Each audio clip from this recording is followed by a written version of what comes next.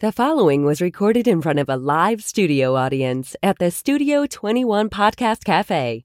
This is the United Podcast Network. Oh, yeah! This is the Cigar Authority. Have you any imported cigars? The authority on everything cigar in and out of the cigar industry. We're on a mission from God. With your host, a jelly donut? David Garofalo. How did it get here? Mr. Jonathan. I hear you, and I care. Barry Stein. I was going to use my spare glove compartment underwear as a napkin. And Ed Sullivan. They don't have a listing for Mr. Wonderful. What spelling did you use? It's time to light 'em up. Smoke if you got 'em. It's time for the Cigar Authority. I got a fever, and the only prescription is more cowbell.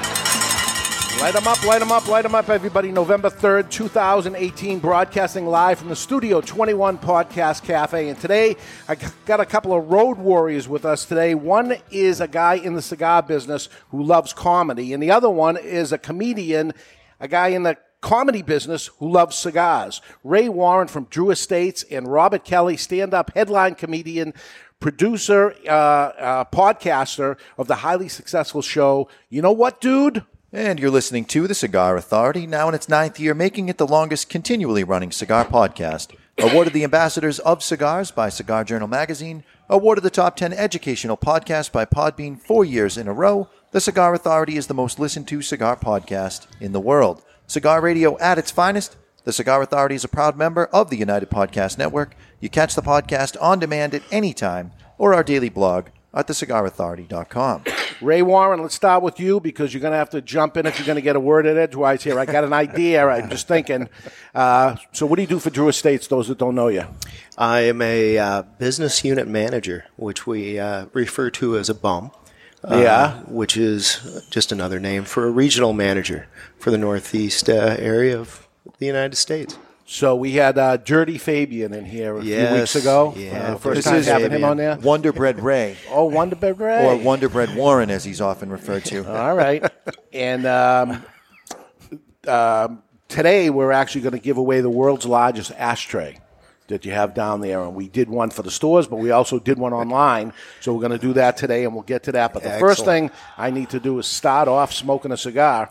So we're going to smoke the Liga Privada T52. Barry Stein's off camera right now. We'll get him on in the next hour. You'll know he's there, though, because the coughing hasn't stopped. Yeah. There we go. Doing it a little extra so everybody knows I am here. And today's first cigar is Liga Privada T52. It's manufactured in Nicaragua by Drew Estate, and the size is 5x50, and it features a stalk-cut Connecticut Habano wrapper over a Brazilian Madame Fina binder with fillers from Dominican Republic and Nicaragua. A single cigar will set you back $13.69, while a box of 24 is $291.99, which is a savings of almost $37 or 11% off the box price on twoguyscigars.com. If you're too far away from a brick-and-mortar retailer that carries it, try twoguyscigars.com. That's the number 2, guyscigars.com. All right, let's give it a cut and light. It's time to cut our cigar. The official cutting brought to you by Perdomo Cigars. Perdomo is the brand. While all other brands were raising prices, Perdomo cut out the federal S-chip tax and actually lowered them. Perdomo Cigars, they stand for quality, tradition, and excellence. Excellence. You guys didn't tell me you had a technique. We do. We have to get all these commercial content and everything in here. But I cut mine early. Oh, and I lit all it right. up. You didn't even know. Like an ass at a dinner who eats before everybody says it was right. You're a guest in our house. You're welcome to do it. And you lit already. Do you want me? Did I fuck up? I didn't know there was rules. I mean, I didn't know there was. All right, we got another cigar in the next hour. Maybe you'll do it right. I'm not. I will do it right next time. First of all, the passive. What are you, my wife with the passive aggressive? All right, I'll do it. Just tell me, I'll do it. We're all men. So what we're doing now is what you probably don't do as a cigar smoker. What you probably don't do is taste the cigar before you even light it. I do it. Dry smoke. I did it. You do. Did you see me? I cut it and I tasted it first. Good. Yeah. I'd like everyone to know that's watching the podcast, this is not Steve Saka's stunt double. Yeah, little Steve Saka. Is it? I thought that's who it was that walked in. You got to laugh downstairs. That's our laugh track. Okay. I would assume that Steve is a big guy. He's robust. Okay, I would assume No, that. you're right at home here, though, right? Look at me. Look at Barry over there. He's got a cane today. I know. There's a lot of blue pills being taken and heart medication in this place. Here we go. We're going to light our cigar today with the Vertigo Equalizer. The Vertigo Equalizer features 4 jets, single action, meaning you press the button down, the top flips open. Ooh. It does feature the patented Vertigo Big Ass Tank, and it has a flip-out bullet punch on the end in case of an emergency. It's the Vertigo Equalizer, and it retails for $19.99. That's unbelievable for $20. You know what I like about this, too? It has the little mirror so you can see if you're lighting your cigar. Yeah, that's right. That's right. The mirror. All right, show him how to do it. There you go. Stranger. So, Robert Kelly, you are a cigar smoker. Oh, my God. Well, since I gave up hookers You're a quitter. and steak and cheese sandwiches. You did? Yeah. Oh, Well, I quit smoking. I had a kid, you know. Yeah, so you want to live a little And longer? and I got married, so the hookers were out, and then the smoking was out, the cigarettes. So no, I went over my friend. I used to smoke a long time ago, back in Boston. Yeah. I used to smoke Macanudos, and I used to go to the cigar shop down at the Common, the old place. Oh, yeah, yeah. And Peretti? LJ Peretti? Yeah, Peretti's. Used to go in there and deal with, because they were always pleasant when you walked in. Hey, I have a question. I don't give a shit. You're right. What's a good cigar? I don't know. Pick one. So I would go in there, get my cigars. Me and Gary Gulman. You know Gary Gulman? He's a comedian. One of the funniest guys walking the earth. And we would sit out front and smoke stoves right on the curb. Yeah, because after they let you do it in there, right? No, you can't do it in there. So we would smoke on the curb, and after we used to wait tables at La Familia Giorgio's. Oh, no kidding. Yeah, and then we'd do comedy at night. There's some big portions there. Huh? Big portions there. I know. Yeah. I was skinny when I was working. Yeah, no kidding. That was gorgeous. Yeah, it was gorgeous. Yeah. Stop. What are you looking at? I believe you. Well, you're looking at me now. Don't look at me with now face. Have an imagination. I mean, you're shocked. You're asking an awful lot. Well, I mean, look, you're a redhead. I mean, what are you going to do? I've taken the beating my entire life. Oh, your whole life you took shit. I know you gingers. But yeah, he's a big guy. I better stop fucking around. You're sitting too close to me. I will still seal your soul. Capable. Ray, you're going to have to jump in here. How do you follow that? So, at Drew Sitting Estate, next to CeeLo. would he not be perfect at Drew Estate, right? A little childish type of attitude that Drew Estate is about. He would fit in fine on the Island of Misfit Toys. Yeah, that's pretty much what the company is all about. That's what I see there Absolutely. anyway. How did you come about the nickname Wonder Bread, by the way? Because I just didn't look like I fit on that island. I started out, my first sales meeting I went to was the IPCPR, the meeting right before that, the night before. And I walked in and I'm dressed, like a regular person. Yeah. Like a sales rep. Sales rep. I got a shirt, tie, sport coat on. And I start looking around and I'm looking across the room and I think I see Captain Lou Albano. The guy is Bob Marley concert? 6'3", rubber bands in the beard, bulging eyes. We had another guy who he's walking towards me. He looked normal, and then he had this little half-cocked smile, and he was wearing a disco ball suit. Yeah. We had another guy in a velvet tracksuit, and I'm just looking around, and I'm going, where the hell am I? What did I sign up for here? And I elbowed my boss at the table, and I said, man, I think I figured something out. He goes, what's that? I go, I landed on the Island of Misfit Toys. There we go. Yep. So you do look normal. You look like you build fences. I did it one time. Yeah, I was a ditch digger, I was a ditch digger. Yeah, no, he looks like a normal dude. You know what I mean? Well, he's not, because I'm going to tell you, I looked into him before the show. I love this. We do cigar reviews, right? Because we're cigar people, and he's a cigar person also, but he does reviews. And did them for quite a while, but his reviews are on public bathrooms.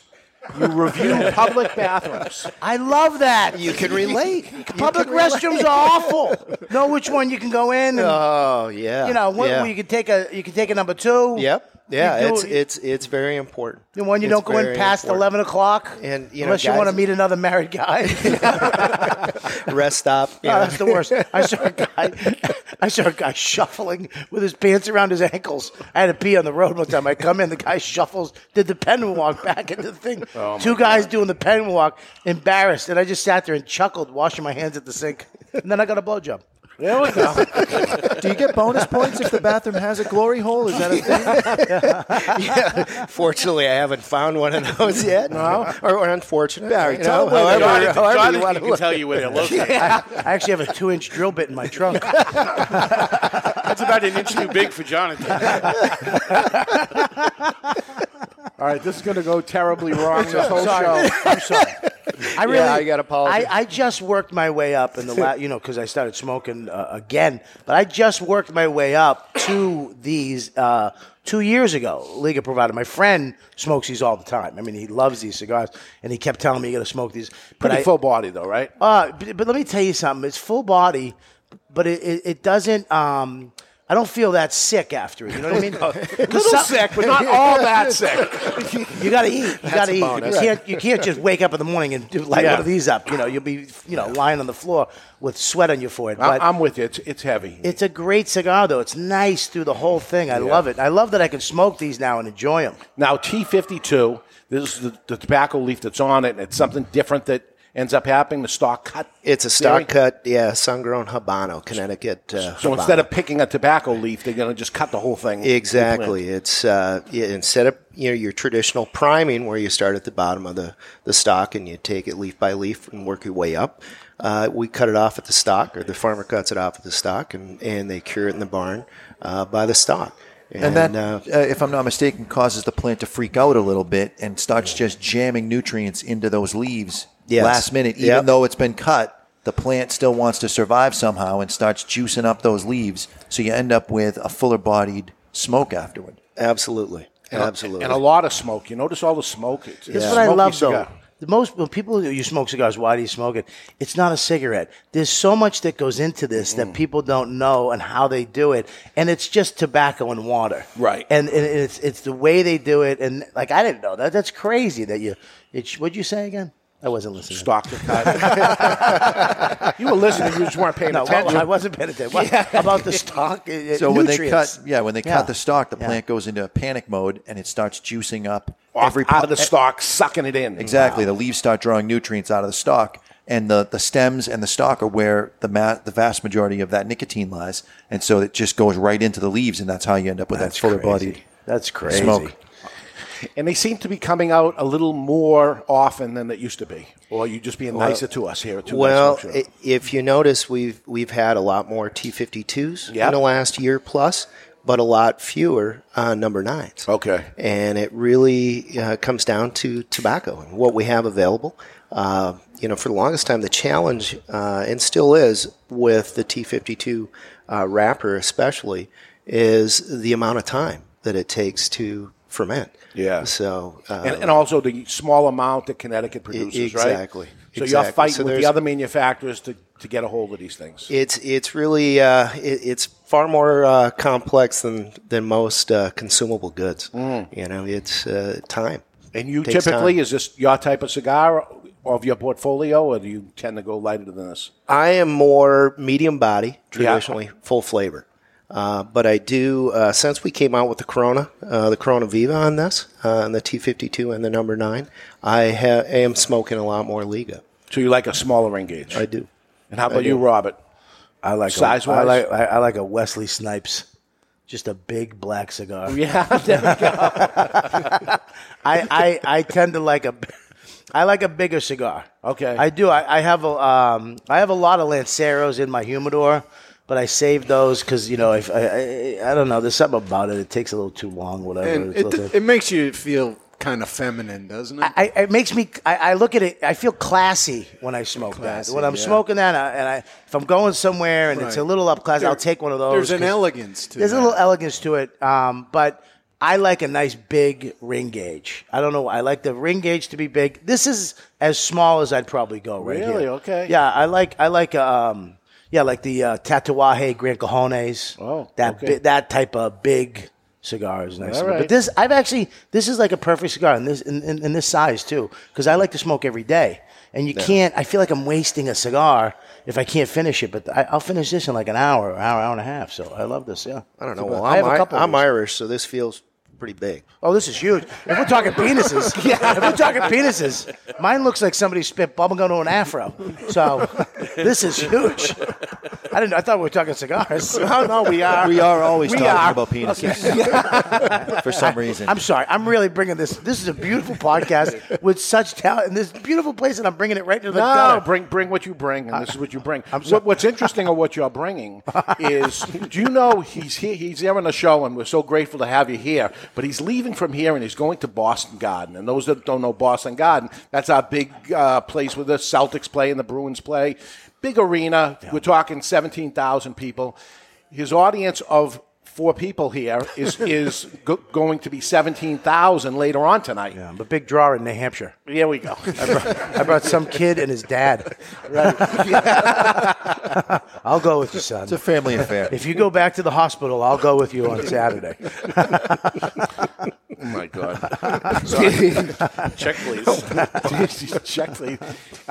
There are new Liga Privadas coming out, all different sizes. You got lots of little ones, all different things. It used to be the number 9, that was it. And now this thing is branched out to a full line. Yes, it is. And we have a couple more that are going to start hitting the street next month. So what are we talking? Which will be the Anniversario, the 10-year Anniversario, which this year is 10 years of 10 years, amazing. Liga Privada. Yes.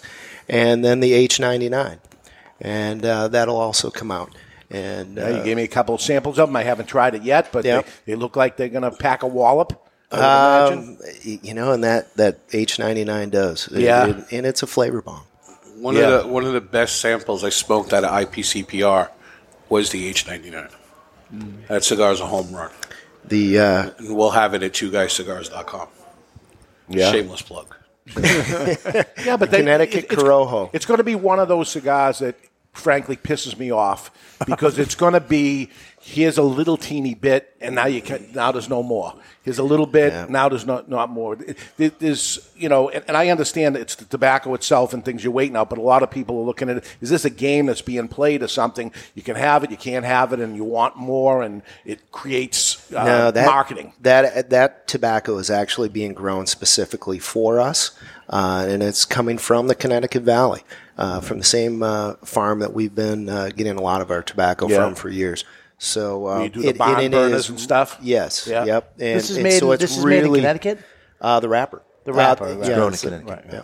That's great. Yeah, USA, Connecticut. Most people, when I tell them about the Connecticut wrap, they're like, "What?" They don't believe it. Like the tobacco company. And a lot of people think it's just the light stuff, the Connecticut shade. Yeah. But look how dark that is. Yeah. So that's a different tobacco grown there. Yeah. And a great tobacco, but you got to imagine USA people with U.S. wages as opposed to third world countries.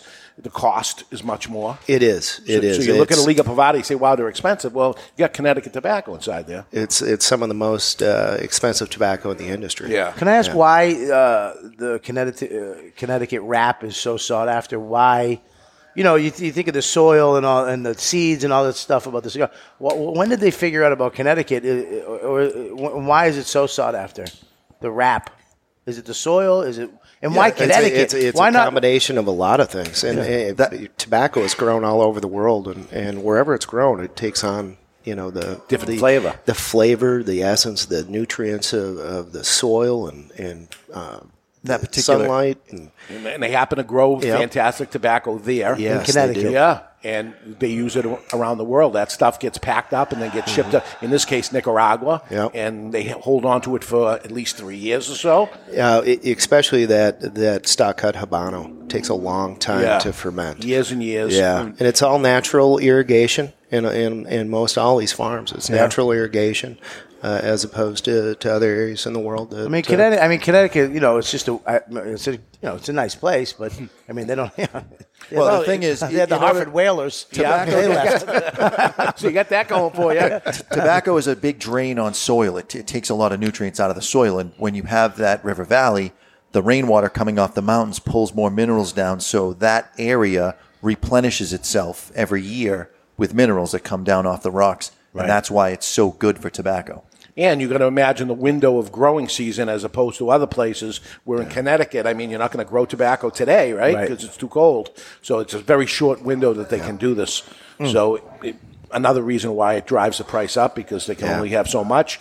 also the land is so valuable. Over the years, going there myself, I would see that, here's a tobacco field here, there's a tobacco field there. Next time I go back, this tobacco field's gone, there's a Walmart here. And right next to the Walmart is another tobacco field. And, going to Nicaragua, it's tobacco field, a couple of huts and more tobacco fields.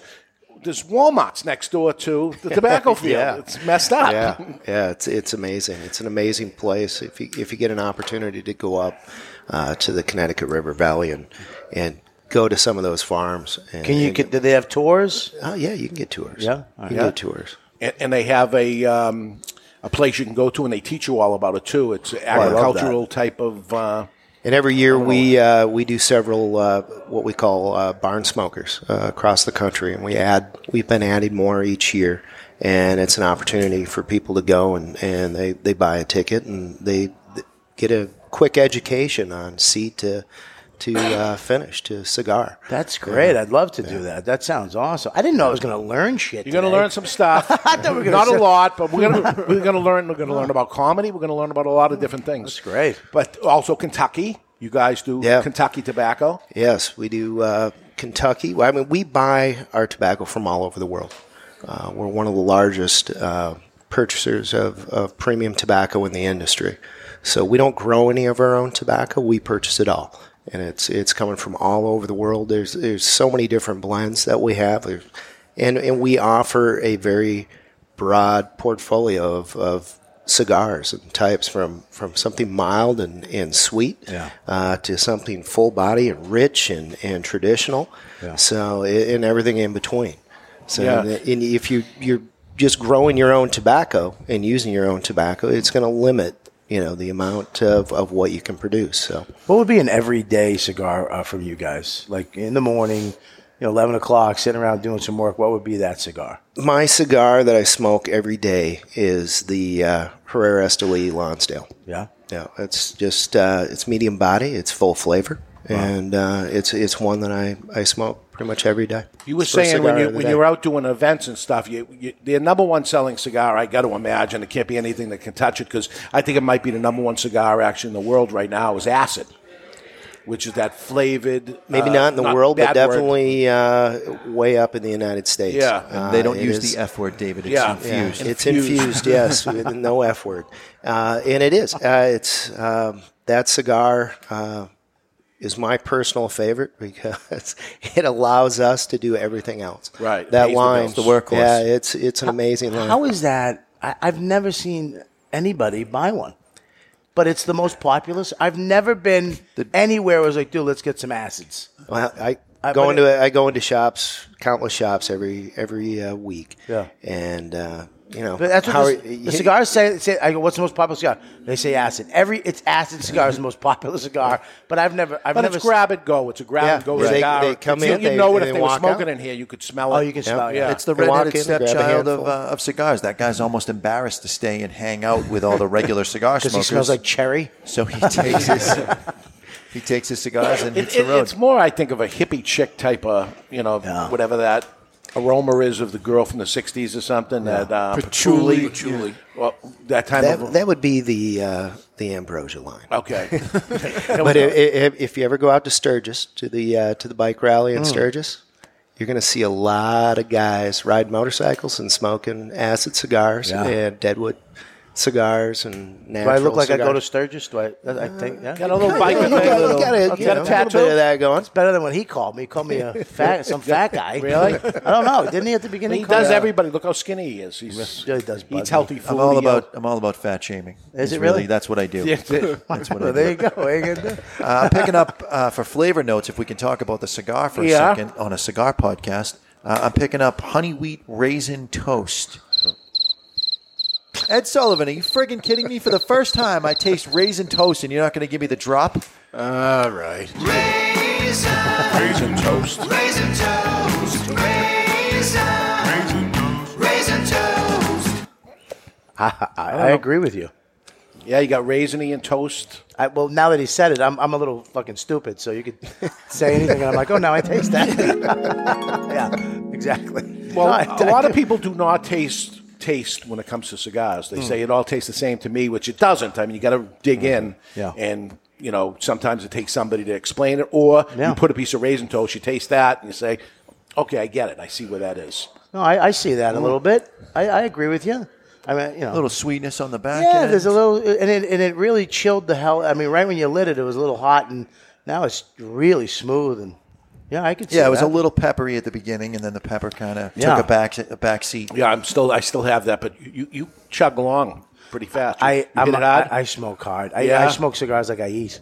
Yeah, like I'm in prison. And do you blow the smoke out through your nose? Never do that. Never. I have a bad sinus. My sinuses are really bad, so I got to kind of keep it out of my nose because I'll get infections and stuff like that. I don't like to do it anyway, but the cigar manufacturers beg me to do it all the time as I'm smoking a cigar because you're going to pick up more flavors of there. But I see the majority of people don't do it, therefore I don't want to do it, plus I'm not good at it. But you know who's good at it is Jonathan. I'm not doing it. Yeah. Why? Because he throws up. Oh, do you? Yeah, it's not good. I get.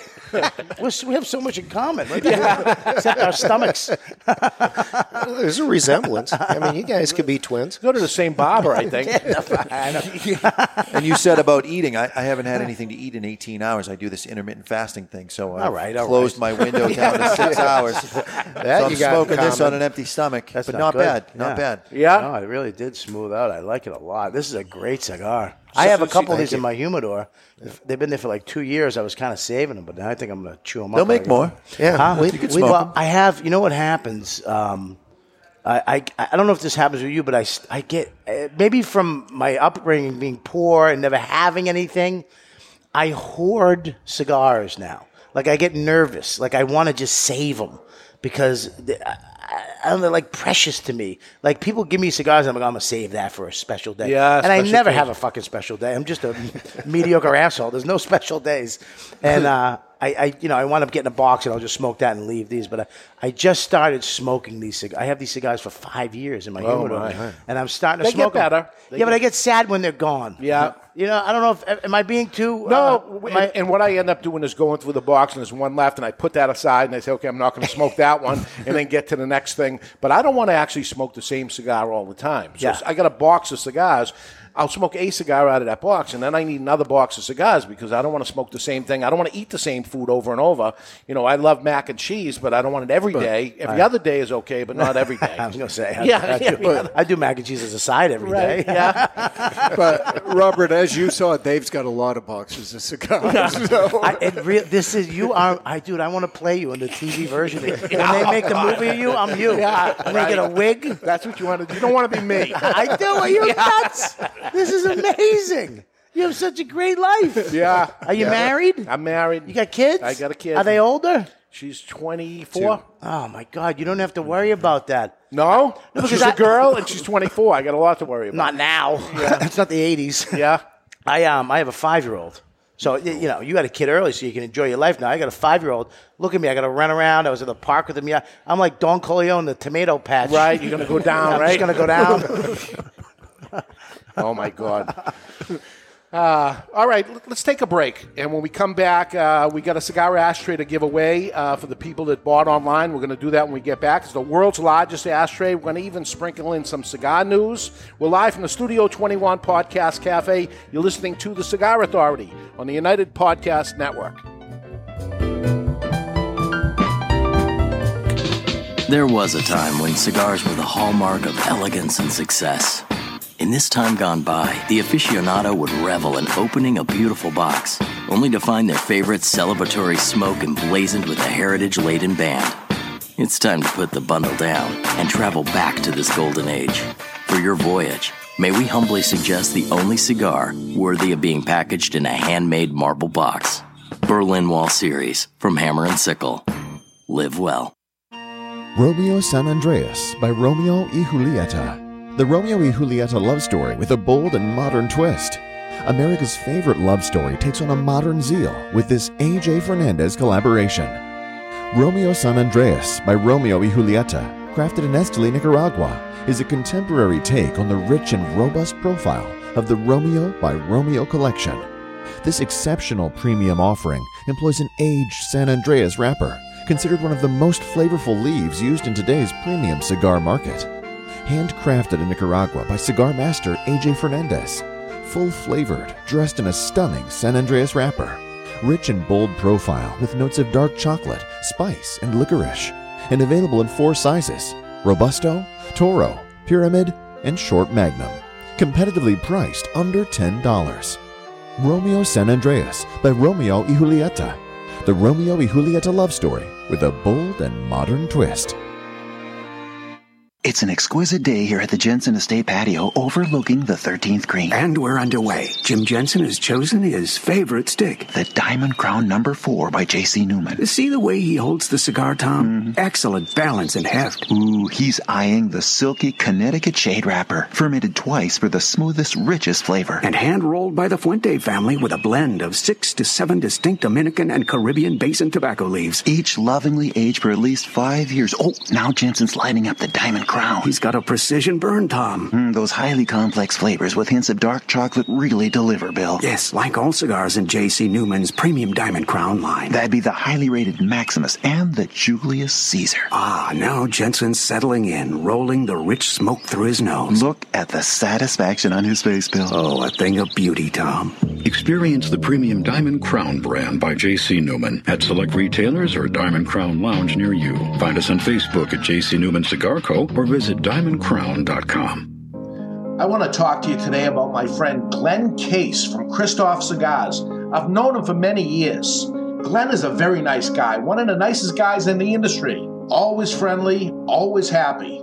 So when I heard his brand Christoph was pissed off, I was surprised. Christoph Cigars have always been known as smooth and rich, and the pissed off Christoph is just that. But there's something else happening here. A natural San Andreas wrapper, the binder Indonesian, and the filler Nicaraguan. And like Glenn Case, the cigar starts off sweet, but then it gets pissed off. And like Bruce Banner, you don't want to piss off Glenn Case about Christoph Cigars. Or do you? Expect some spins and a nicotine kick. Strap yourself in for a ride. Pissed off Christoph is deceivingly strong. You've been warned.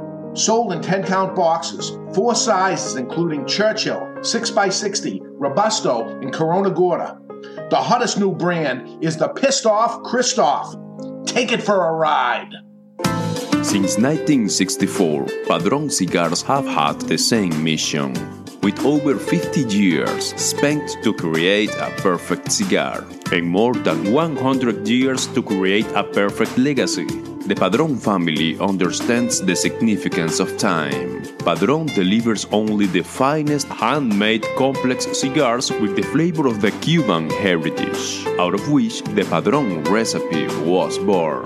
The Padron mission is simple: exceptional quality of their cigars and not the quantity produced. As a vertically integrated, family-owned company, personal attention to every detail is taken in all steps of the tobacco growing and cigar making process.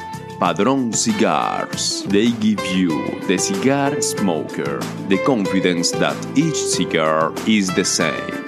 Perfect. Padron Cigars. Handcrafted since 1964. I want to tell you about my friend Jochi Blanco, a 4th-generation Dominican cigar maker known for growing tobacco and producing highly acclaimed cigars for other people.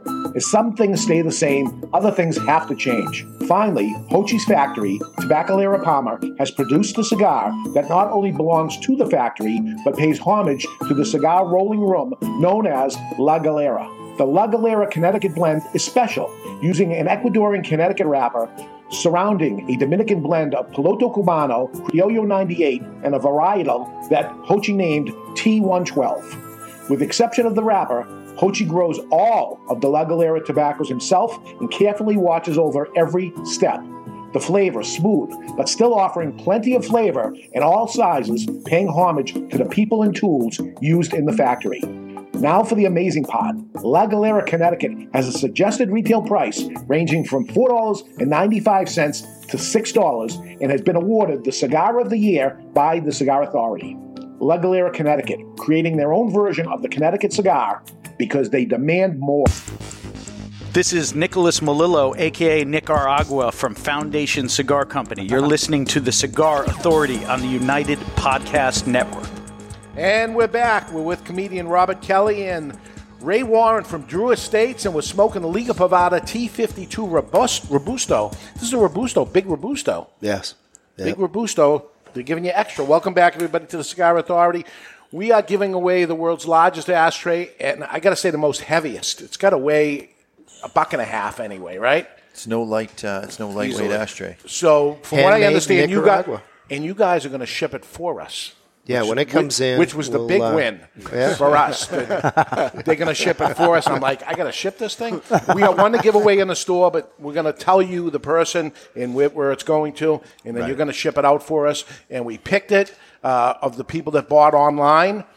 And what is that name? This says Angelo Solomita. Angelo and he lives in Glen Cove, New York. Glen Cove, New York. If you're listening, Angelo, on Elm Street, we got a big ashtray coming to you. That's in Long Island. Is that Long Island? Yes, sir. All right. Long Island? It's one word, right? Yeah, you've got to have the hard G. Yeah. Glen Cove is Long Island, yeah. Is there a difference when you're doing comedy across the country? Are there certain jokes that just wouldn't work out in the Midwest that only work in New England? Yeah, absolutely. Not the Midwest, really, but like the West Coast, upper West Coast. You got to, but I don't have a B plan, so I don't have another act I can give you. But you got a blue act and a clean act. If you had to say, you got to. I don't anymore. Yeah. I used to kind of, when I did colleges back in the day, but it got to the point where it was like, I don't know what I'm doing. So I was like, I'm just going to do what I do and be as honest as I can. And as long as I believe in the joke, if that's I don't want to sound like a hippie, but truth, I guess, you know what I mean? But if that's my life, it comes from my life. It happened. All my stuff is pretty much based in reality. Yeah. And you can't fuck with that. You can't tell me, well, I don't care. So I also think that if you're doing a show and everybody loves you, I don't think you're doing it right. I think there should piss off some people. Not piss them off, but you should be doing something where people go, "No, what? That's too far, right?" Well, but nothing makes me happier than to see someone out there like with that face, like they can smell dog shit, but they don't know where it is. You know what I mean? And then halfway through my act, I got them laughing. Then by the end, they're just cracking up. You know what I mean? That's my job as a comic. I want you. I'm going to get you. I'm going to get you. If you're funny, you're going to get everybody. You know what I mean? So you know Ron White? Yes. So Ron White, cigar smoker also. Yeah. The company Davidoff. You know Davidoff? I do. Suit and ties with the tuxedos and stuff. They do an event once a year for the Davidoff retailers. So we go down to this black tie. Yeah. The ladies are in gowns. I got to wear a black tie. Everybody's got to dress up. Very, very fancy. And this was in Las Vegas. And they had for the act Ron White. Yeah. And before he got there, Ron White's going to sit over here. And they actually put a bottle of Jack Daniels at his table because that's what he requested. So he's there and he's eating with everybody else and he's drinking his bottle of Jack Daniels. And I'm not saying sipping his bottle of Jack Daniels. He drank his bottle of Jack Daniels. And then he goes up on the stage. So they hired Ron White. And you know what they got? Ron White. Yeah.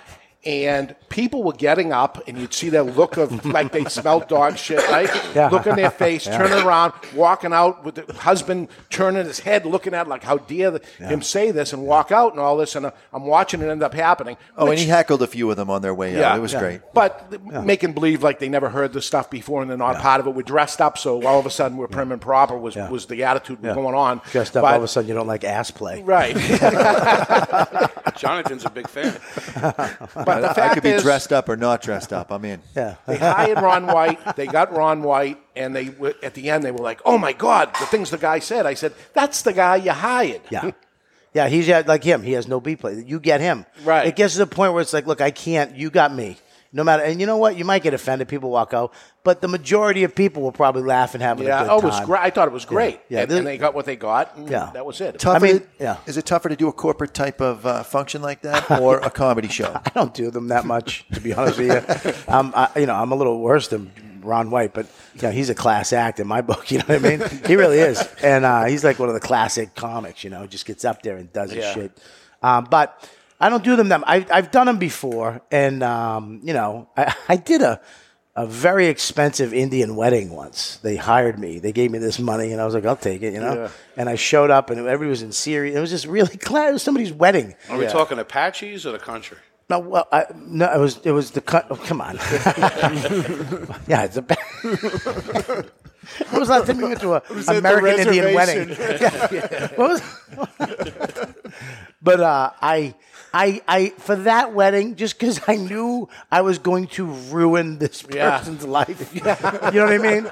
For that wedding, I didn't say, because I'm from Boston, I say fuck, and fuck, right? I say fuck in the middle of the fucking the. Yeah. And so I toned it down a little bit for that. And, plus I wanted that fucking check. Right. But I don't really do them that much anymore. It's too much stress for me, and I don't want to ruin your people. Will you do our wedding? Absolutely not. I will ruin. Your grandmother will throw up. Right. You know what I mean? But it's surprising though. Like last night, I did a show in Lawrence up in Salvatore's. I love that place. Yeah.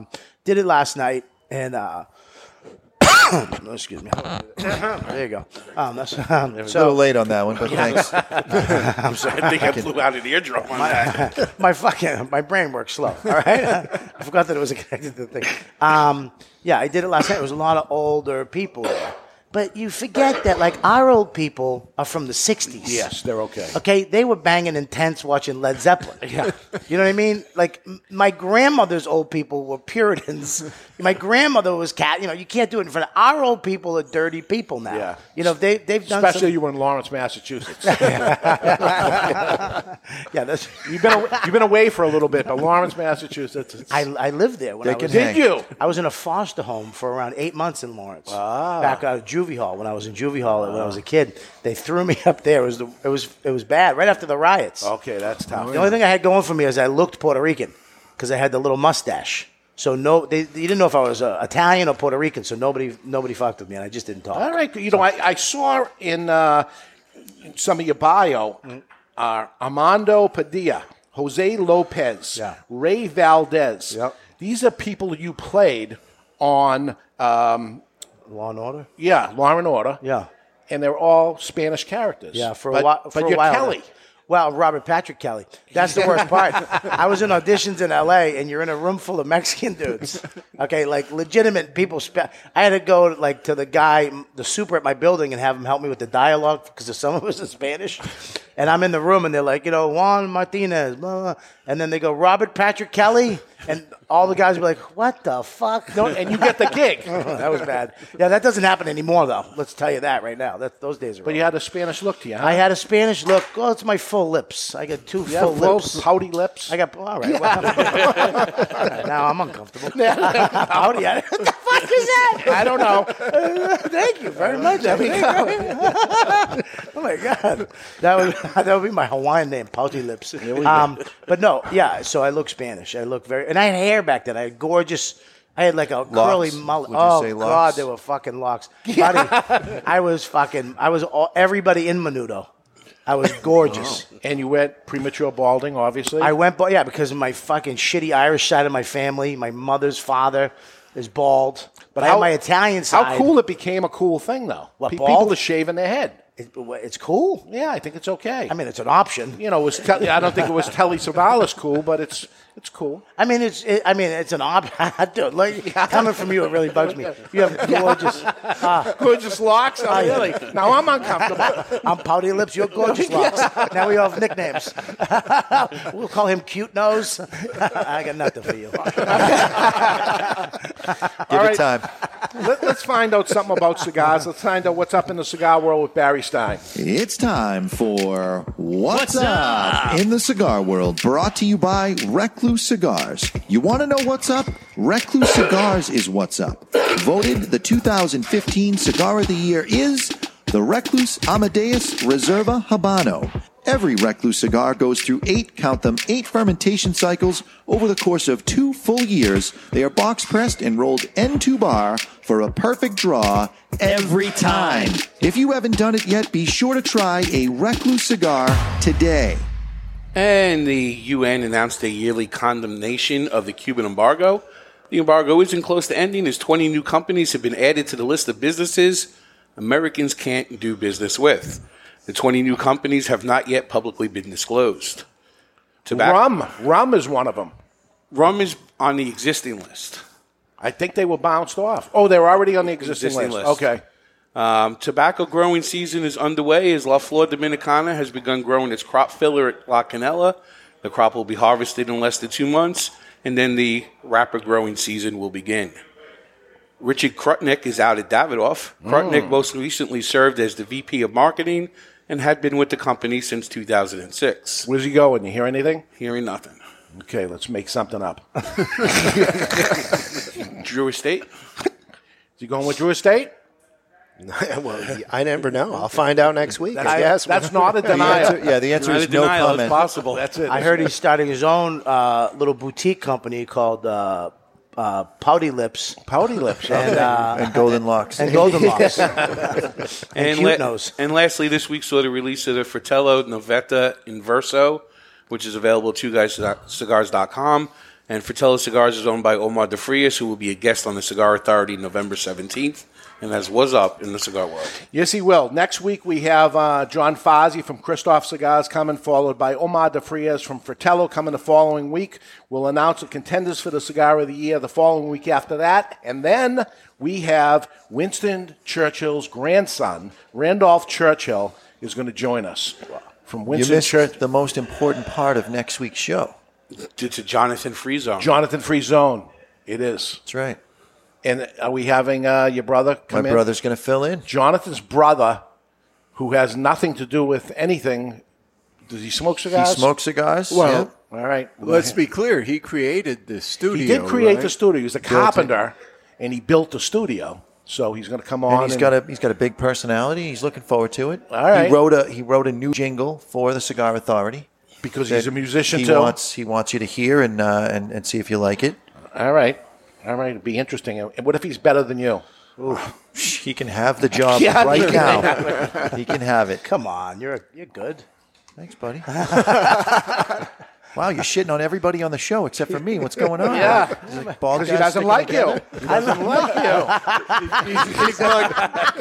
He's not comfortable with you, Jonathan. Yeah, I'm not. I want you to blink a couple times, and then I'll fuck with you. You're scaring the shit out of me. Captain Fitness. Yeah, you have a very hunter look about you. Nice. Do you hunt? No, but I play a hunter. You do? No, I don't. No. So Robert Kelly, Boston native, actually Medford, Massachusetts. Medford, Medfa.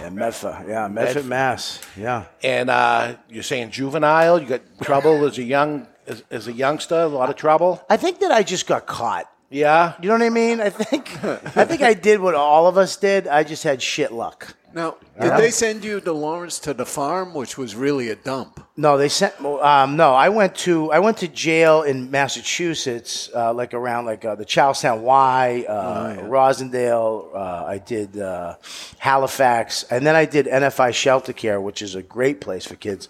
Actually, it was a different thing than jail. Like, this place was open setting. You could run if you wanted to, but they made it so you didn't leave. You wanted to stay. And I actually just went and they gave me an award last week in Danvers. They're still, they really great company, great guy. Dr. Bacall started this thing in his garage and has helped so many young kids get their shit together and get out of the system. Is that the award you got? The Finally Got Your Shit Together award? It was basically, I mean, if you want to sum it up that quick, my fucking 30 years of my life. But yeah, go ahead. But it was so funny because they gave me an award, and I thought I was going to get like a little crystal thing or whatever. They gave me an African drum. Well, really? And it weighed 100 pounds. And I'm flying out to West Palm tomorrow. I can't fucking take this on the plane. I'm like, what the fuck? So now your mom has a new drum? My mom, I go, you got to take the drum. I can't fly with this. Yeah, I actually did. And after you get out of juvie hall, they can't just send you home. They usually send you to a foster care place or some type of treatment place. So I went to this foster home up in Lawrence for, I think it was 6 to 8 months. Wow. It was bad. How old? I was around 14 at that. Wow. That was my second time going to jail. At 14. You started early. I started at 13. Wow. I started drinking when I was 10. No kidding. Yeah, well, I'm from Boston. I'm, Irish Italian. Yeah, but 10. My God. Why, you didn't drink? Teenager. I wasn't even a teenager. I know doesn't drink. Yeah. I've been sober 33 years. Wow. So I quit drinking at 15. The last time I got arrested was the last time. So you've never drank legally? I was 5 years sober before I was able to drink. You might be the youngest sober guy. You're going to have the most years. You show up at a meeting years from now and you're an old guy. Yeah, it's 70 years I'm sober. It was really pretty funny because I'm sitting next to like an 80-year-old. I've been sober 20 years. I'm like, yeah, I'm sober 33. Relax. No, but it's one day at a time. There's going to be someone in the program. So the comedy came after. Usually you go into comedy, you become the alcoholic. Yep. Yeah. And you came in straight, which had to be tough. Well, I came in, here's the thing. Hanging around with them. I came in, I was going to be an art teacher. I went to a Bunker Hill Community College. Oh, congratulations. Thank you very much. How do you like that was those? the only one that accepted me, too. Oh, they just let you in? Yeah. I remember they paid me. They gave me like $1,500 a semester, a check. I remember they would give you these checks because you didn't have money, so you were on like some type of program. I won a scholarship, so they give me this $1,500 for books and shit. And I was in art, so I didn't need shit, so I just bought clothes. I remember one time I came in with, the next day they gave me the check, I came in with a suit and a briefcase to school. My friend was like, did you get your check? I was like, yeah, of course I did. Yeah. I looked like a spy. But I was going to be an art teacher, and then I did comedy one night as a talent show. It was me, Dane Cook, oh my God, Al Del Benny, and this kid Jay. These two other kids, Chris and Scott. I think his names. I don't know. And we did a talent show and we won. And I was like, I'm done. This is what I'm doing. And talent show, you were just buddies with these guys? We did a talent show at Bunker Hill, right? Yeah. And we did sketches and improv, right? We just went and watched this improv group and we just stole everything they fucking did. And we went and we won this talent show. We got these big laughs and I was done. I was out. As soon as I got a laugh, that was like that type of addictive product. That's drug. I mean, that's what you're trying to get with drugs. You're trying to get this fucking accolade. I mean, laughter is crazy, and to get it every 30 seconds for an hour, you can't get higher than that. Right. So it was good. It was good for me. I went and I quit everything and I just started doing comedy. I'm going to do it. That's it. I'm doing it. Everybody told me I was an asshole. My Uncle Jimmy. Yeah, are you crazy? You should paint with me. Right. I'll give you $25. Yeah. How much you getting paid? Nothing. Fuck you. Make money. That'll help your sobriety. Well, painting. Yeah. And especially the Boston comedy in those days. Oh, dude. I mean, you're talking about top talent that made it big. Well, of course, Boston, like, okay, Tony V, Dennis, Lenny Clark, Sweeney. I mean, they started this. Yeah. They invented it. They made it happen. There was nothing here. And those guys said, fuck you, we're doing this. Yeah. And they invented a style of comedy that nobody else has. That means you're funny the whole time you're up there. There's not a long way to a punchline. They better keep coming. And everybody's a murderer. Nobody's, you know what I mean? Then you don't need a certain crowd. You'll fucking murder in front of any crowd, anywhere, at a Chinese restaurant, at a fucking, people eating egg rolls. It doesn't matter. And that's what they invented. So me, Patrice O'Neill, Billy Burr, Gary Gulman. Big names. Bob Marley, we all came up after them. Like Kevin Knox, and so we learned from those guys how to you had to murder because they're giving you 5 minutes after Don Gavin went up and did 10, and he's fucking the place is nuts. And then Sweeney would go up, and Knoxy was hosting, and then here's 5 minutes, kid, do your thing, and you had to fucking give it all. You had to kick ass and kill for that time. So.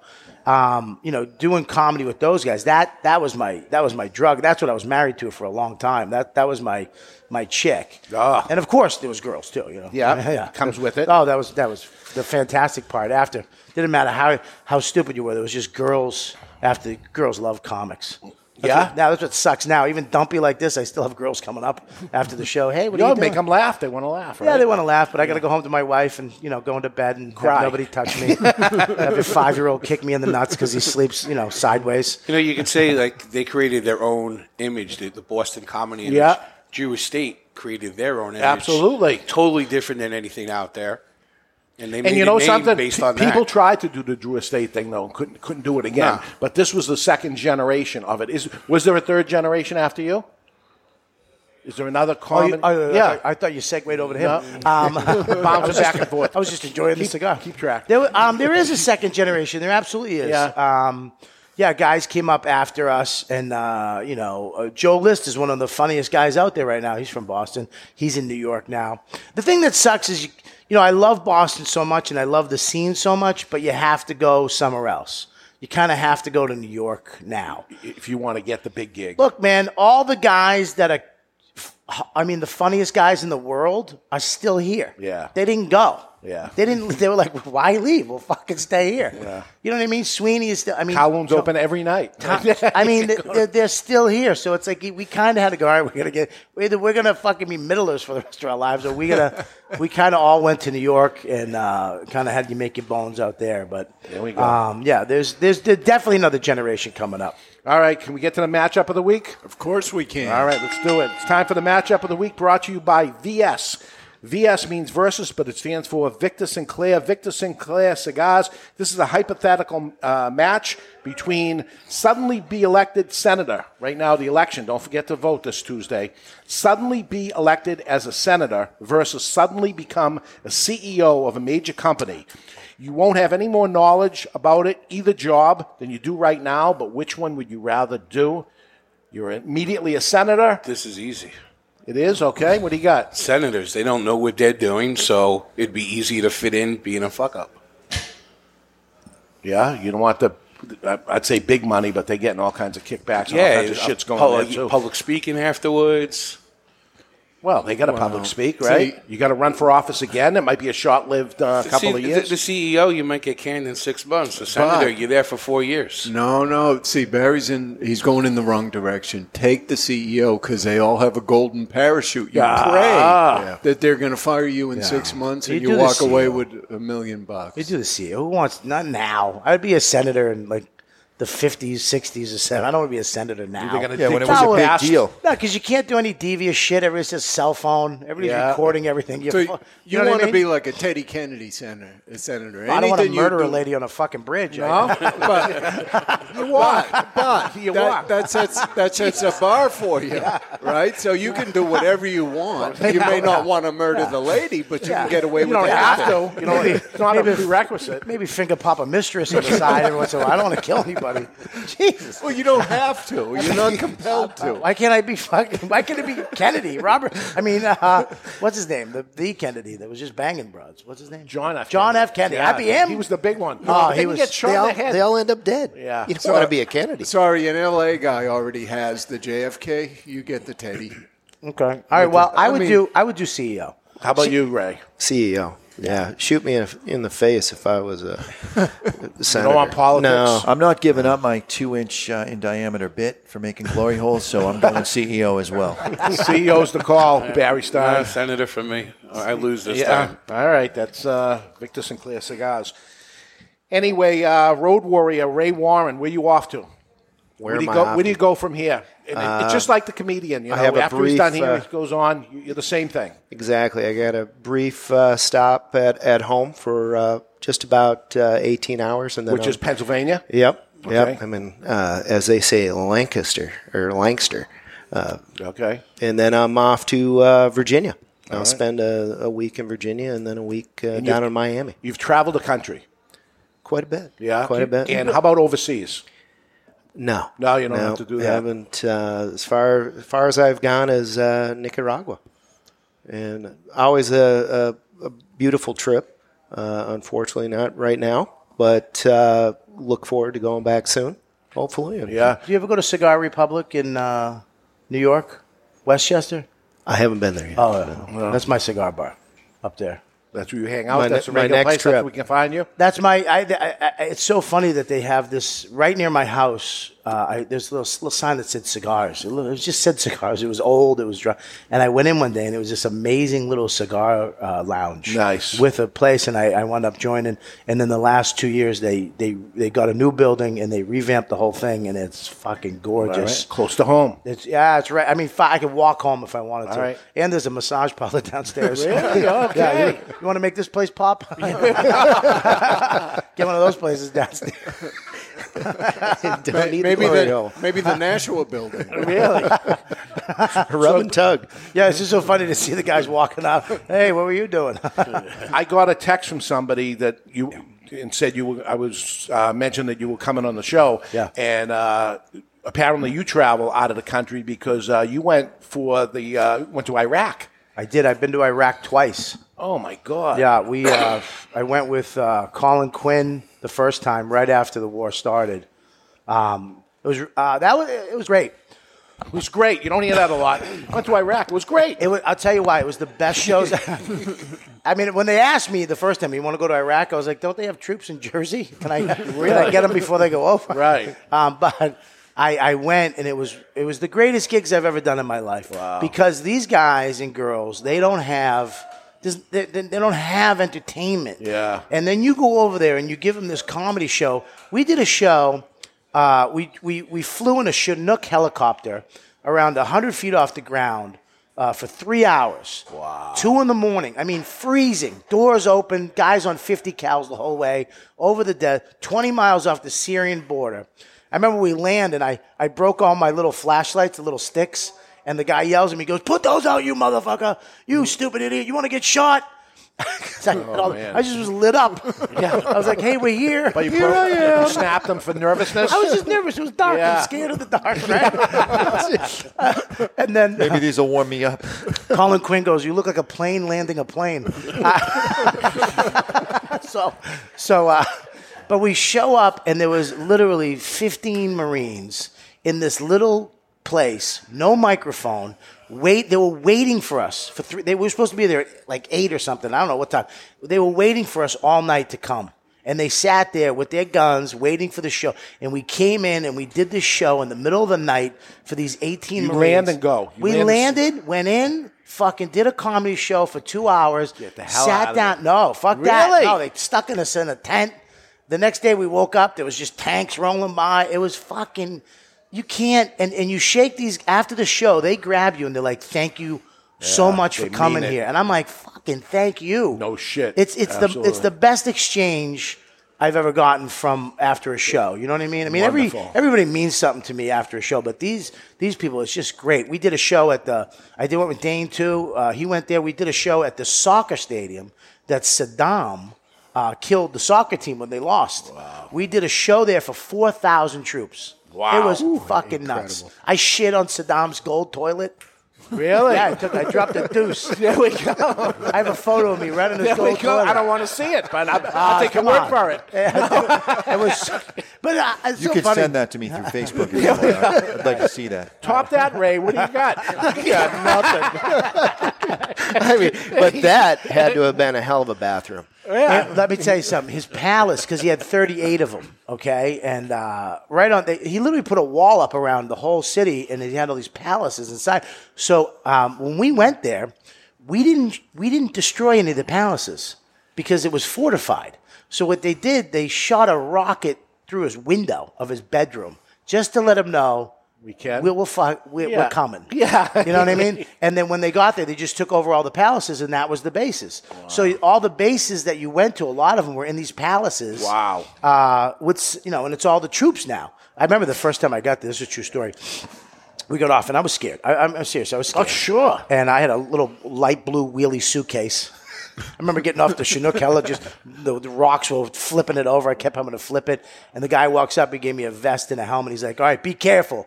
I'm like, "I know, the bullets and bombs." He goes, "Now, there was a zoo here. When we got here, they let all the animals out. We haven't caught the lions yet." Oh, my God. Hey, what the fuck? He gave me a helmet and a vest, not a chair and a whip. What do you do I'm not with fucking that? Siegfried and Roy. How do you be careful of a lion, you asshole? And you're not packing. Yeah, but no. But it was the safest place. I mean, they took care of us, man. We were doing, you have to go from one base to the other in the middle of the night through the desert, and they would do 100 miles an hour down these roads with guys with guns out the window.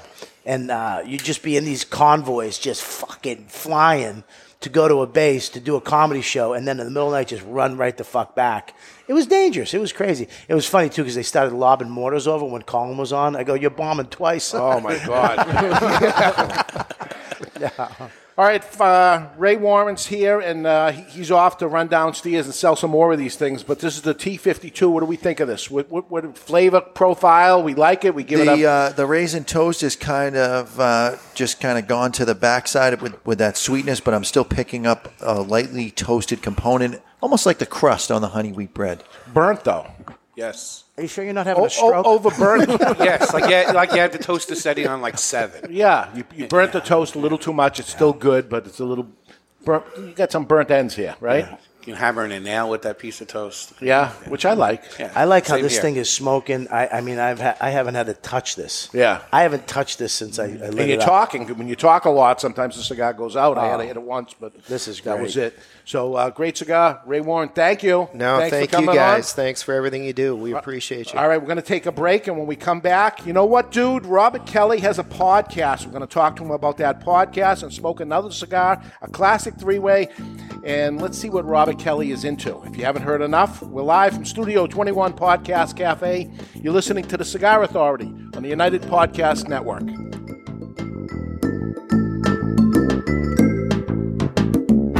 Stepping into the aging room has a new meaning at Aging Room Cigars, as Rafael Nodal has traveled to Spain, where the idea for Aging Room Solera was born. The Solera method of aging has been used for centuries in the making of wine, sherry, brandy, and rum. The method mixes different vintages, allowing them to age together. For Aging Room Solera, Rafael takes several tobacco vintages and puts them in bales, where they age together for another 12 to 18 months.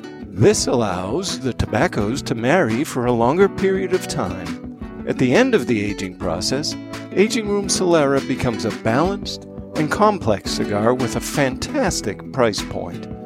Aging Room Solera, it will have you calling for an encore. In a time where humidors are overflowing and retailers' shelves are on the verge of buckling, there is one brand that stands out amongst the rest. Sereno Cigar Company offers 4 distinct blends: the Connecticut, the Medio, Maduro, and Maduro XX, all aged to perfection. Crafted at the La Corona Cigar Factory in Esteli, Nicaragua, each artfully crafted blend comes to life by the experienced hands of master blender Omar Gonzalez Aleman and industry veteran Anthony Sereno. To create this masterpiece, a combination of hand-selected filler tobaccos from the fertile soils of Esteli and Jalapa are aged for over 5 years and then draped with a luxurious wrapper leaf to bring you an endlessly complex and majestic experience. A post-roll aging process of 2 additional years allows the blend to marry, creating unmistakable and ever-changing tasting notes that tantalize the palate, leaving you anticipating each and every drop. Visit SerenoCigars.com for a list of retailers, and you can always find Sereno Cigars available online at twoguyscigars.com. Sereno, a majestic cigar aged to perfection. You've heard us talking before about the best cigar magazine in the world, Cigar Journal. You want to know what makes Cigar Journal the best cigar magazine? Cigar Journal covers every angle of the cigar world. From exclusive stories and features, insightful interviews with industry power players, detailed cigar reviews, and of course, all the latest news and reports surrounding premium cigars. We're telling you, you will be impressed. Cigar Journal has stunning images, explanations of cigar science basics. This is the magazine for any cigar enthusiast, or better yet, passionado. Cigar Journal covers cigars in the U.S. and around the world and is printed right here in the USA. You owe it to yourself to discover the world's best cigar magazine, Cigar Journal. Available at your local cigar retailer and on the web at their new website, cigarjournal.com. That's cigarjournal.com. You're listening to The Cigar Authority on the United Podcast Network. Let me tell you a little bit about the Rocky Patel 15th Anniversary Cigar, or what they call the Three-Peat. Crafted in Rocky's boutique Nicaraguan factory, the 15th anniversary was released in 2010 to commemorate Rocky Patel's 15th year in the cigar industry, and it impressed right out of the gate. The Robusto and the Torpedo both scored 93 points in Cigar Aficionado, while the Toro and Corona Gorda both notched 92 points. The Rocky Patel 15th Anniversary is a robust cigar with notes of toasted spice, roasted coffee, and almonds. Rocky Patel himself has referred to his 15th anniversary as the decade on steroids. The 15th anniversary has also been named to Cigar Aficionado's top 25 cigars of the year list on 3 separate occasions. Rocky's only brand to accomplish the three-peat. Rocky Patel's 15th anniversary. Rocky Patel's 15th anniversary. Rocky Patel's 15th anniversary. The La Galera Habano uses a classic wrapper on a staple cigar for a classy company. Hi there, this is David Garofalo of the Cigar Authority, and I need to tell you about La Galera Habano. The La Galera Habano is an authentic cigar elaborated with the hands of the best cigar rollers of Tabacalera Palma in the Dominican Republic. Blended around an outstanding, flavorful Ecuadorian Habano wrapper, the Dominican-grown Corojo binder, and the filler made up of Piloto Cubano, Criollo 98, and Piloto de Oro, creating a medium to full-bodied, attractively consistent, and aromatic smoke that envies no other. I love this cigar. Have you tried La Galera Habano yet? Well, what are you waiting for? Available at better cigar shops worldwide is La Galera Habano. The wait is over. La Galera Habano. Justo and his father Julio Eiroa are continuing the tradition of growing authentic Corojo and now bring you Aladino. Aladino is a true old-fashioned cigar, pure authentic Corojo grown in the Eiroa tobacco farms in Honduras from the original Cuban seed of Corojo. An Aladino cigar represents the golden era of cigars in Cuba, and after one light, this old-school smoke will bring you back. Aladino cigars come from JRE Tobacco, a family-centered company who manage all aspects of cigar growing and manufacturing.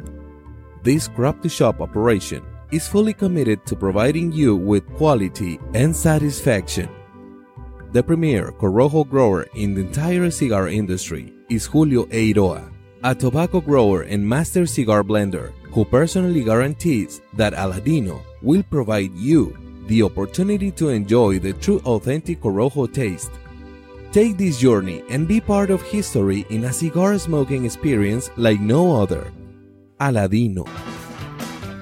This is George Padron from Padron Cigars. You're listening to the Cigar Authority on the United Podcast Network. And we're back with hour number 2, broadcasting live from the Studio 21 Podcast Cafe. With us, according to his Wikipedia page. He has a Wikipedia page. American stand-up comedian, actor, radio personality, and podcast host. Welcome back, everybody, to the Cigar Authority. How do you do that? How do you get a Wikipedia page? It's just awful. They said I was half Hawaiian for years, or Japanese. Like I was doing shows like, so you're half Japanese? I'm like, no. Some asshole fan wrote it. Because you can put on whatever you want. They put on whatever you want. You can't take it off.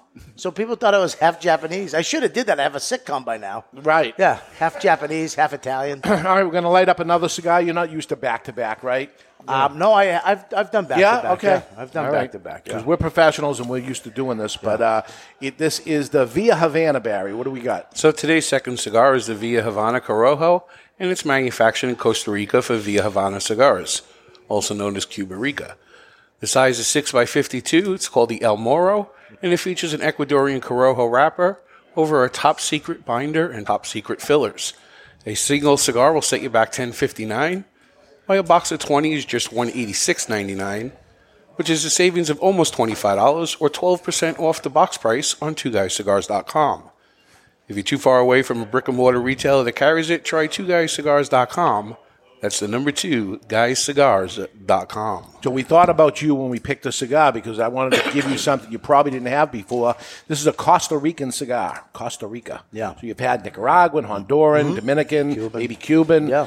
Costa Rica. Never had this cigar. Some great cigars out of Costa Rica. So here it is, and an unfinished foot, meaning the wrapper continued on, and it's there. So when we light it and we take the first draw, you're going to actually draw in taste of the outside wrapper that's going to be added to it. So I love when they do let's that. see what this is all about. It's time to cut our cigar. The official cutting brought to you by Perdomo Cigars. Perdomo is the brand. While all other brands were raising prices, Perdomo cut out the federal S-chip tax and actually lowered them. Perdomo Cigars, they stand for quality, Tradition and excellence. Look at him behaving himself over I there. did. He knows how to do it now. Well, I mean, you could have had somebody give me a little hint before the show started. I thought you might have listened to the show before you came on the show. But listen, you're on a lot of things. I'm going to tell you now. I'm going to listen to the show every week now. All right, I love that. Not the whole show. All right, I'm going to listen to most of it. Get in the chat room or something. That'll make us. I'm serious. This cigar.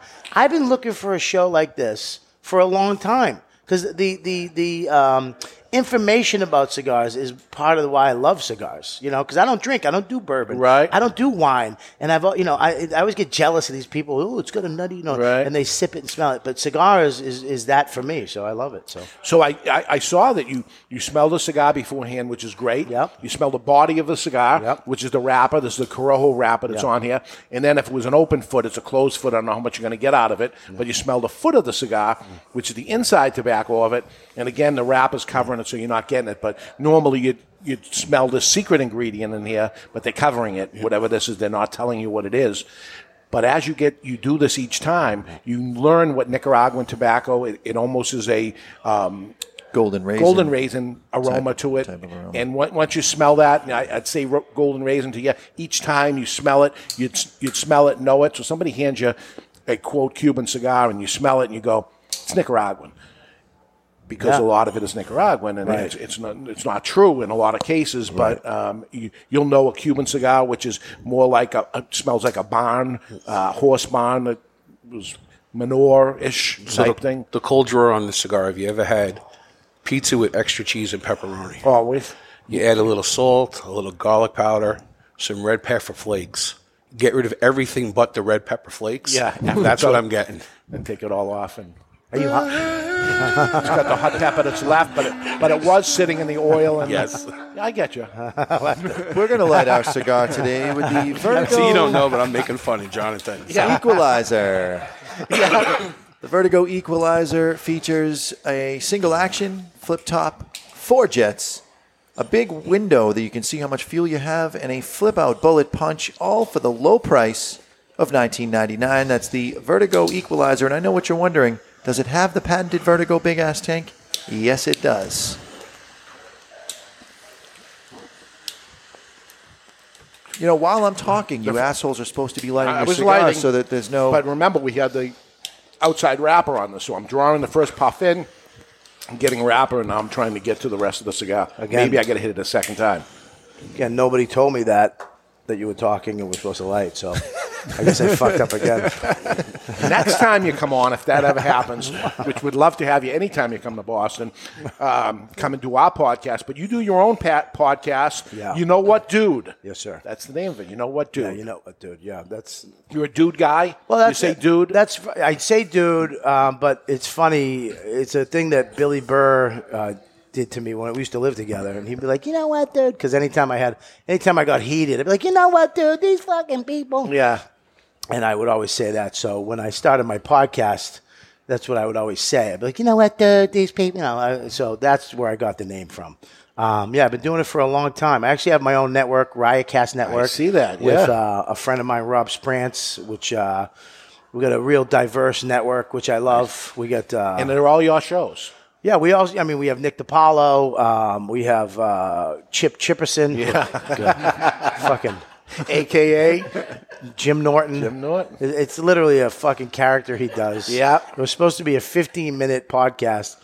The first episode got 100,000 views, like 90,000 down. It's just like, and it's like the number one podcast on my network, and it infuriates me. He fucking aggravates me. But we have him. We have Jim Florentine. We have a bunch. We have Live from the Cellar. All these shows have gone on to other places too. Yeah. Like Sirius Satellite has taken a lot of these shows and put them on, but they originated with us. We started these shows. We were like Noam from the Comedy Cellar. I don't know if he has a podcast. He does Live from the Table at the Cellar once a week, where he sits down with he sits down with everybody, not just comics, but everybody.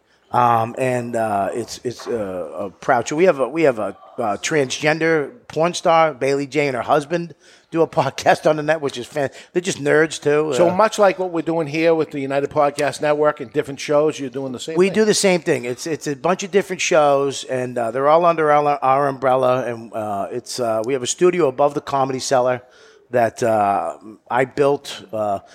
Started out with I think we had a butcher block and some blankets that I put up in Noam's bed, like living room. It was like he moved out of the city because he's making a ton of cash now. We still have our folding table, right? Yeah, we do. That's how it starts. It starts out real small because you just love doing the podcast. Yeah. I love podcasting.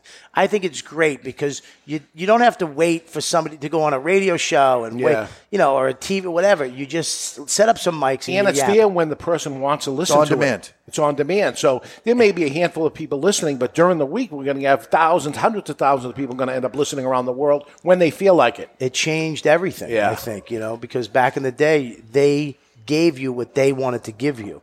Now, you get the real deal. You can find your show. You can find what you want, and it's not censored. It is what it is, whether you like it or not, you know, which I love about it. And, I think podcasting is the greatest. Because, when the fuck would we all sit down and yap about cigars? Right. And, this is crazy. You're taking it to another level. So what is it like there that's different from here? Because I've never been to anybody else's. I don't know. I don't know. Fucking everything. Really? I don't know. You're a fucking millionaire. I don't know what's happening. It's like when I did Two Guys Smoke Shop, I never been to other people's places, so I didn't know what to do. So I did this because I said, this is a cigar shop. And then it became, okay, this is I don't know what one that isn't correct. No, this is great. This is amazing. This is the way it should be done. You got to. But you have a producer that's handling your knobs, so you don't have to do the knobs while you're trying to talk. I did them at the beginning. Yeah, I did all that shit at the beginning. But it makes it so you can't pay attention. I would lose every other podcast because I just delete it by accident. So now I have a producer. We have producers. We have 20-something shows on the network. Not all of them are in the studio, but most of them are. They send a feed to you after and say, "Here you go." Put it up. We have a 5-camera shoot. Wow! Well, the same cameras you have. All right. We just have 5 of them. That's all. All right. You can have 5 too. Wow, we only have 3. We need 2 more. We need actually 3 more. All right, you can stop talking about the cameras now. It's a pain in the ass. Well, it's not that bad. But anyways, but yeah, it's basically what you're doing here. My podcast has been around for a long time. My podcast, I wanted a thing where comics sit down at the back of a comedy club before we're going on. Yeah. And we just shoot the shit. And it goes from politics to busting balls to, serious to date, whatever the fuck it is. And I did listen. I prepped before I came on and did listen to your show just so I could see what that was about. But we have Tony V on another show on this podcast, Real Estate House Party. Yeah. And I'll tell you, they bring on some comedians and to talking real estate, but the show is great, but the before and after the show is even greater. And I've said to them many times, we should be running tape here, or whatever you call it, having the audio run, because the funniest stuff happens when the mic is off. I am a firm believer with comics, no topic, no nothing. There's no guidelines. Let's just turn the mics on, and if it sucks, it sucks. If it doesn't, it doesn't. Yeah. And I have a bomb bandana on my microphone. If you try a joke and it sucks and it bombs, you get that. We throw that at you. You have to put it on your mic so we know who the last person who sucked was. All right. So before everybody's kind of trying to get a good one in, stay in the conversation. But you can't fuck up, because if you fuck up, we're attacking you. Yeah. We're slamming you, and it's usually me who gets fucking attacked, by the way. But it's a very funny podcast, and we tackle a lot of serious stuff too. I've had fights on my podcast. I had a stripper almost beat up a guy. I've almost gotten into a fight. I've told people to get the fuck out of the studio. Oh really? Yeah. I got a shit temper. Now you got another one that's live from the shed. This is your shed where you smoke cigars. I had a guy, Mike's Amish Sheds. I went there and I told him what I wanted. I was supposed to get a shed for storage, just maybe a 6x6. Yeah. And then I was like, you know what? I went there. I go, make it 16 by 18 and cut it down the middle and put electricity in one half. And when they dropped it off, my mother was like, what the fuck did you do?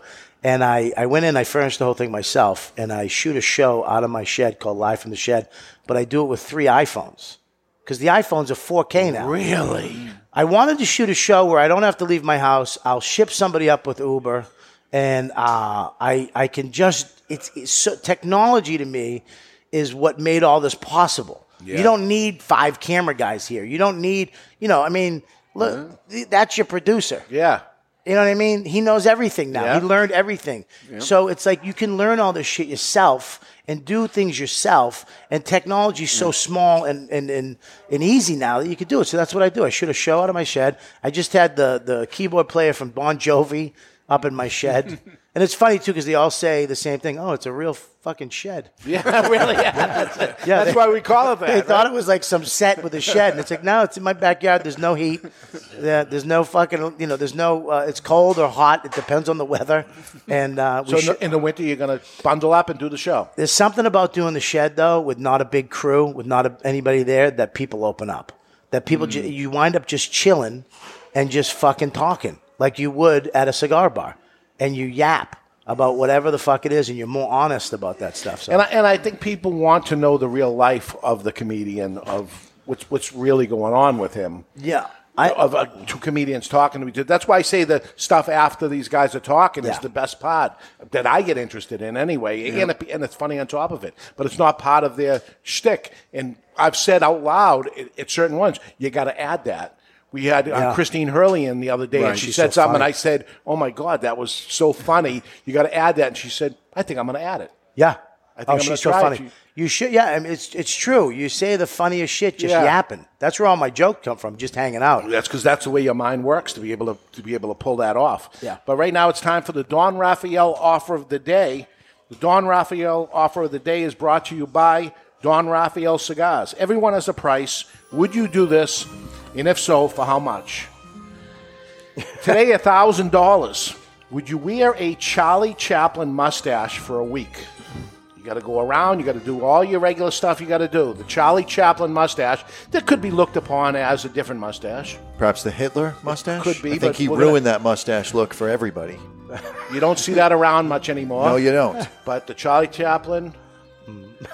I saw an old guy with a Walmart hat a couple weeks ago. Really? I swear to God. I was with my wife. I go, the guy has a Hitler mustache. This guy don't give a fuck. Maybe he was a Charlie Chaplin fan. Can you imagine showing up on stage tonight at Boston Garden and you got that mustache? And... I don't think it would fly in Boston. No, not in this atmosphere. Definitely wouldn't fly in Pittsburgh. Not with that haircut. You got it going on right here. You just leave that. You got a hashtag too soon. I don't know. Right? Yeah, no, I don't. I don't know if I'd wear $1,000 at Charlie Chaplin. Do I get the hat and the cane too? Nope. No? All right. Well, you don't get it, but that doesn't mean you couldn't wear it. I don't mind kidding. I'd do it. I'd wear a shit mustache for $1,000. Yeah. Is it cash? Cash. Oh, yeah. I'm in. Next time I shave the foo, I'm going to leave the stash. Just put the picture up on social media. I'm going to do the show. I'm going to do the show. Do the show? I'll do the show. The next time I shave off the foo, I will... Will that be good for ratings or very bad? I don't know. My last name's Stein. I can get away with it. Yeah. Yeah, you're right. Yeah. I mean, you get away with it. You'd have to really have that shirt that says your name on it. Have the Star of David with diamonds. There is a line in comedy, right? It would be funny, but you got to... Look, I think the Hitler mustache is not, I don't think that's in right now. I still think that's a little fucking, you know what I mean? It's so weird that he took out a whole fucking mustache. Imagine he took it out. I mean, took it out. Right. And the name Hitler. Yep. You can't name your kid Hitler. No. You know what I mean? What if you're born and that's your last name? What do you do? There's actually a movie on that of Hitler's. Yeah, but you can't have like, hey, it's my son, Hitler Kelly. Yeah. Like, what? You can't do that. Yeah, you can't. They name Hitler and I ruined it for everybody. I think Adolf is probably out as well. You don't hear that name flying around. No, not so much. Yeah, Adolf. You can't have Adolf. You can't have Hitler. You can't have the mustache. That dumb haircut's got to go too. Yeah. Mm-hmm. Yeah, whatever. Ruined it for everybody. Looks like a doll wig. Comics Come Home. That's what's tonight in Boston. Christine Hurley's on it too. What is the idea of Comics Come Home? Comics Come Home is the longest running charity comic event in the history of charity comic events. Yeah. I didn't think that went out there. There we go. Really fucking repetitive asshole I am. I sounded so great coming into that, didn't I? No, but it's been going on for a long time. It's been going on for years. And Dennis Leary and Cam Neely put this together years ago, and it started out at a small, I think the Orpheum, and now it's at the Boston Garden. It's thousands and thousands of people show up. And the comics that are on it, I mean, every year it gets bigger and bigger and bigger. And do you do it out of the goodness of your heart, or you have to actually be asked to do it? Oh, you have to be. Dennis will ask you to do it, yes. And he switches it up every year. Okay. I've been lucky enough that Dennis has asked me to do it the last, I think, 5 years in a row. Wow. Lenny does it every year. I think Christine's doing it a lot, too. He uses Boston guys, but it's and you would have had to be a comic from Boston. Not really. No, Okay. not anymore. It's because it's bigger than that now. All right. I mean, they have Boston comics on it every year, absolutely, but it's bigger than that now. And the money they've raised, I think, $30 million Wow. for this chat. And the Cam Neely Foundation does so much for cancer patients to help them out and be there for them and into cancer research. And, you know, Cam, let me tell you something. He's one of the toughest motherfuckers ever. I remember him playing hockey. Yeah. He's a big guy, but his heart is even bigger, man. He usually goes up at the beginning and says a few words. And if you're not crying after camp talks, you're not a human to me. Yeah. Every year I'm emotional just listening to him because he cares so much about this. And the people that show up are fucking... I mean, it's just a great gig to do and be a part of. And I've been lucky enough with Dennis, who I love, you know, has treated me so well. He comes up every year? Yeah, even though when he meets me, he's like, hey, what's up, cocksucker? How you doing? It's like, all right, relax. What are you, my second stepdad? He really does treat me abusive. But that means, you know, he loves me. Yeah. Yeah, I've been lucky enough to do it the last few years. Yeah. And have a good time at it. It's crazy, man. You're going up at the Garden. Right. And you walk out and there's a sea of people and you're following... You know, like, you know, Jimmy Fallon. It's like, I shouldn't be here. No, you should. I'm a shit dick from Medford. And then you know what I mean? You go up and then the people start laughing and this wave comes at you.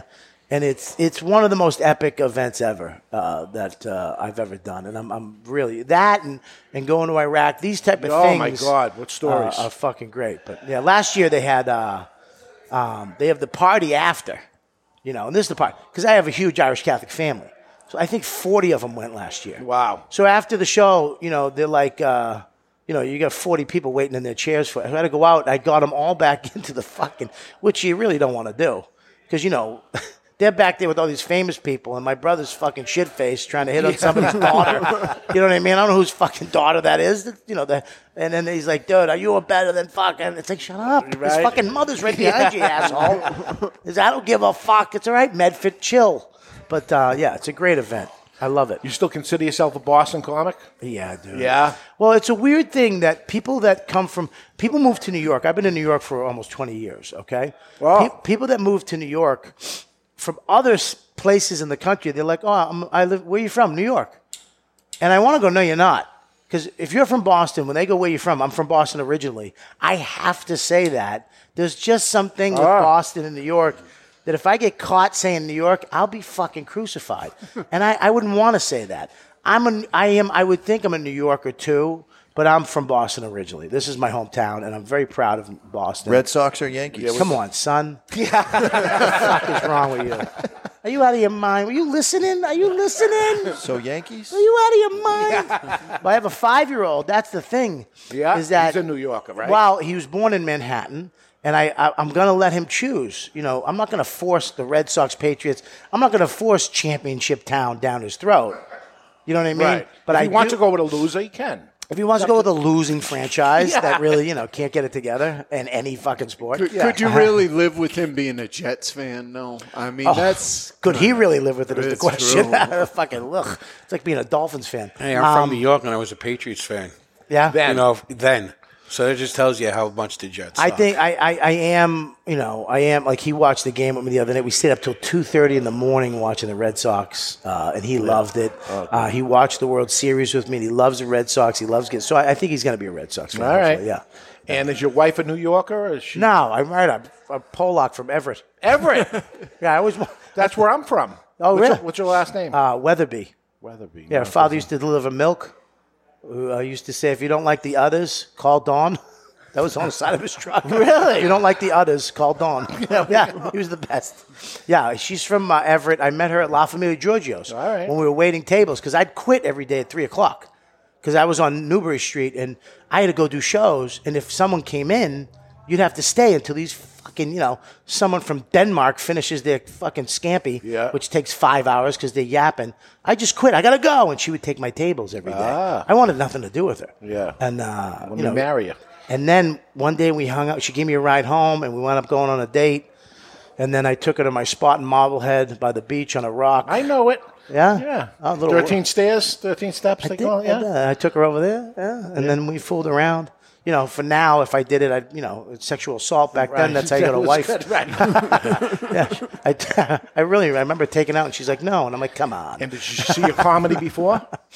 Yeah, of course. Yeah? Yeah, that's it. Yeah, of course. She's make sure you at see the that? Kowloons. I went out, brought up to the Kowloons. I did a show, and after that, we went to the Rock of Love. And now she has a house and a kid. There we go. She was a slut for 8 minutes. Now she has a house and a kid. There we go. So the Boston comedians that are that you look up to, did any of them help you along the way to get you get you? Of course, yeah. man. I mean, yes, A lot of comedians, by themselves, and they hate the other comedians and stuff, and competition. In other words, look, Boston comics that comes with being insecure as a comic. Okay, and Boston comics, none of them are insecure about being comics. They know they're good. They just like you say they're going to kill it no matter what. They go the fuck up. I mean, dude, it's not even funny how we used to watch these guys go up and just murder on a fucking Tuesday. But excuse me. But yeah, here's my other eardrum. Sorry, buddy. They all helped. I mean, they all were there. Rich Seisler, Tony V. All the guys, Don Gavin, all these fucking guys would sit down. Kevin Knox was the nicest guy. I was going to quit comedy one night. I was fucking done because I quit comedy for 2 years to do acting. Oh, really? Yeah, I did this. I got a movie and then another movie and then I got a play in Boston at the BCA. So I kind of dropped out for a couple of years to do this shit. I came back and I was behind Billy and Patrice and Dane, and I had to start over. So I wasn't getting on anywhere, and I was fucking like, this sucks. And then one night I was like, I'm out, fuck this. And Noxie was like, you want to do 5 minutes? And I was like, yeah. And he gave me 5 minutes at Nick's downtown, and I went up and I killed, and I got that thing again. Go. And he kept it alive in me. And he was like, you did good, come back next week. So I came back, and then I was in. So, yeah, they really cultivate and help each other here. Boston comic community is one of the best communities, if not the best comic community in the world. Nice. I think, personally. Right. Well, you've been around. You did L.A. and everything, right? I went to L.A. for 2 years. Ugh. Yeah. Patrice, I remember I couldn't even get on stage out there. They wouldn't even let me on stage for 2 years. Wow. And then I tried and blah, blah, blah, and nobody helped. Nobody helped me out. Nobody would say, hey, come here. And I remember Patrice came to my house, and he was staying at my place for like a week. And one day I was barbecuing chicken. I gave it to him, and he goes, Bobby, he ate my chicken. He's like, Bobby, you gotta leave. I'm like, why? He goes, you got to move back to New York right now. I'm like, why? He goes, this is the best barbecue fucking chicken I've ever had in my life. You're a cook. You're not a comic. Oh, You're a chef. Because I just I was watching Food Network and just staying up all night and cooking Cornish game heads and shit. And I left, I think 2 months later, I fucking moved from L.A., went back to New York, and had to start over, and went from there. So, but New York not dramatically different than Boston, like L.A. would be dramatically different. New York, what it is it's 15-minute sets. You understand? So they're called showcase sets. You're not doing hours in New York City. It's it's 10, 15, 20-minute sets, and the funniest guys walking the earth are going on there. Yeah. So I would go on at the Boston Comedy Club. It'd be Billy Bird, Dave Chappelle, Jay Moore, Jim Brewer, Patrice O'Neill. That would be the show, and you'd be going on like at the end, and there'd be like 8 people left, and you had to do well to come back because you got that opportunity. If you fucking blew, you're not coming back. So it was very similar to Boston when I went there. Wow. That's why Boston comics stay where the fuck you are until you're a monster. Yeah. Until you're the motherfucker, and then go to New York or L.A. Because when you go to New York and L.A., You're the new guy. Yep, but start all over again. you're a fucking monster. So when you get that 5-minute, 10-minute set, it doesn't fucking matter to you. You've been doing, you know what I mean? You're headlining back here. But that's why some of them ain't leaving, probably. It's like, I'm going to get whatever I want, whenever I want it here. I'm going to go there and start over. Ugh. Well, I actually talked to Tony about that when he did my podcast. Yeah. I'm like, why? You guys are the funniest people I've ever, he's like, because we started this, he said. He goes, this is ours. Yeah, we own it. There was nothing here. We started it. It's ours. Why the fuck am I leaving? I'm not giving this to somebody else. And you can make a living here. You can have a great life as a comic in Boston. So, all right, I want to get into that when we come back. We're going to take a peek into the Asylum, a classic three-way, and I want to find about your films and TV and see if you got something coming on. We'll be right back. We're live from the Studio 21 Podcast Cafe. You're listening to the Cigar Authority on the United Podcast Network.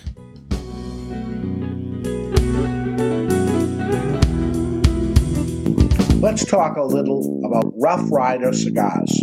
So here is where the motorcycle culture meets Cigar Nation. This badass-looking cigar uses the name Rough, but delivers a smooth as silk ride each and every time. Even before lighting one, you can't help but notice its sweet like honey flavor. Smooth and creamy, resembling slightly sweetened butter. Outstanding! The Rough Rider cigar is so beautiful in so many ways. We're talking a premium cigar, imported, long filler cigar, but wait till you hear the price. Every cigar is in the $3 price range. That's right. Even the Churchill in the 6x60, every cigar is in the $3 price range. Rough Rider cigars. There's nothing rough about Rough Rider except the name. Rough Rider Cigars. The following message is brought to you by Drew Estate. Drew Estate, the rebirth of cigars in the new Drew Diplomat app. Join me, Barry Stein, from the Cigar Authority on Drew Diplomat.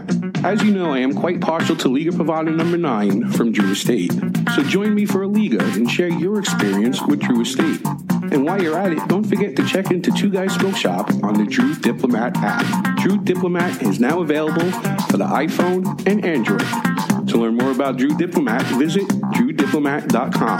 That's drewdiplomat.com. You must be at least 21 years of age or older and a resident of the United States, including D.C. To be eligible for membership in this program, other terms and conditions apply. Surgeon General warning, cigars are not a safe alternative to cigarettes. Since 1903, when La Aurora Cigars first opened their doors as the first cigar factory of the Dominican Republic, they have defined Dominican cigar manufacturing. Now, La Aurora continues that innovation with La Aurora Dominican DNA, featuring an exceptional blend whose soul is the Andullo. La Aurora pays tribute to the oldest Dominican tobacco process with a cigar that features tobacco that is part of their heritage and their DNA. The La Aurora DNA features this hard-to-work tobacco that brings the unique characteristics of strength, inspiring aroma, and sweetness that creates an exceptional smoking experience that only La Aurora can bring you.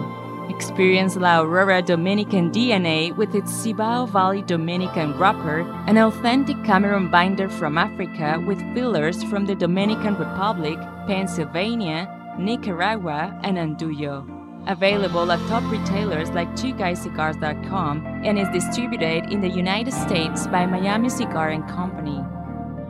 It's time to light that cigar and stay tuned. Ooh. The Cigar Authority will be right back on the United Podcast Network.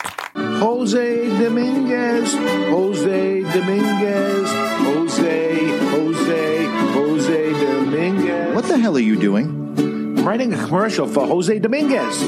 Well, what you should be doing is talking about how good they are. That Jose Dominguez makes millions of cigars for other people, but saves the best tobaccos and the best blend for his namesake, Jose Dominguez. Not singing a song, if that's what you think you're doing. What I am doing is creating what is known as a donut. Hey, nobody's going to take away your donuts. No, a donut in a commercial is when it starts with a jingle and then the information comes in and then ends with the song again. The information is the filling of the donut. Why does everything you talk about have to center around food and usually donuts? I don't know. Listen, Jose Dominguez cigars come in 4 great sizes and 2 wrappers. The mild, buttery, smooth, natural, and the slightly bolder Maduro. And every cigar is about $5. You know as well as I do, Dave, Jose Dominguez is no $5 cigar. It's worth so much more. It's a sensational value. Okay, here's the end of the donut. You ready? Jose Dominguez. Jose Dominguez. A legendary brand opens a new chapter in its storied history with the H. Upmann by A.J. Fernandez. The nearly 175-year-old H. Upmann brand, in collaboration with storied cigar maker A.J. Fernandez, bring a medium to full-bodied, sweetly balanced, and yet complex smoking experience. Boasting an Ecuador Sumatra wrapper, this cigar produces incredible aromas and nuances of sweet spices. Today, almost 175 years later, the legacy of H. Upmann lives on a brand new take on an age-old brand. Handcrafted in Esteli, Nicaragua by cigar master A.J. Fernandez. Available in 4 sizes, priced under $9. A legendary brand opens a new chapter in its storied history with the H. Upmann by A.J. Fernandez. Hey, what's up, people? This is David Ortiz, Big Papi from the Big Papi Cigar. You're listening to Cigar Authority.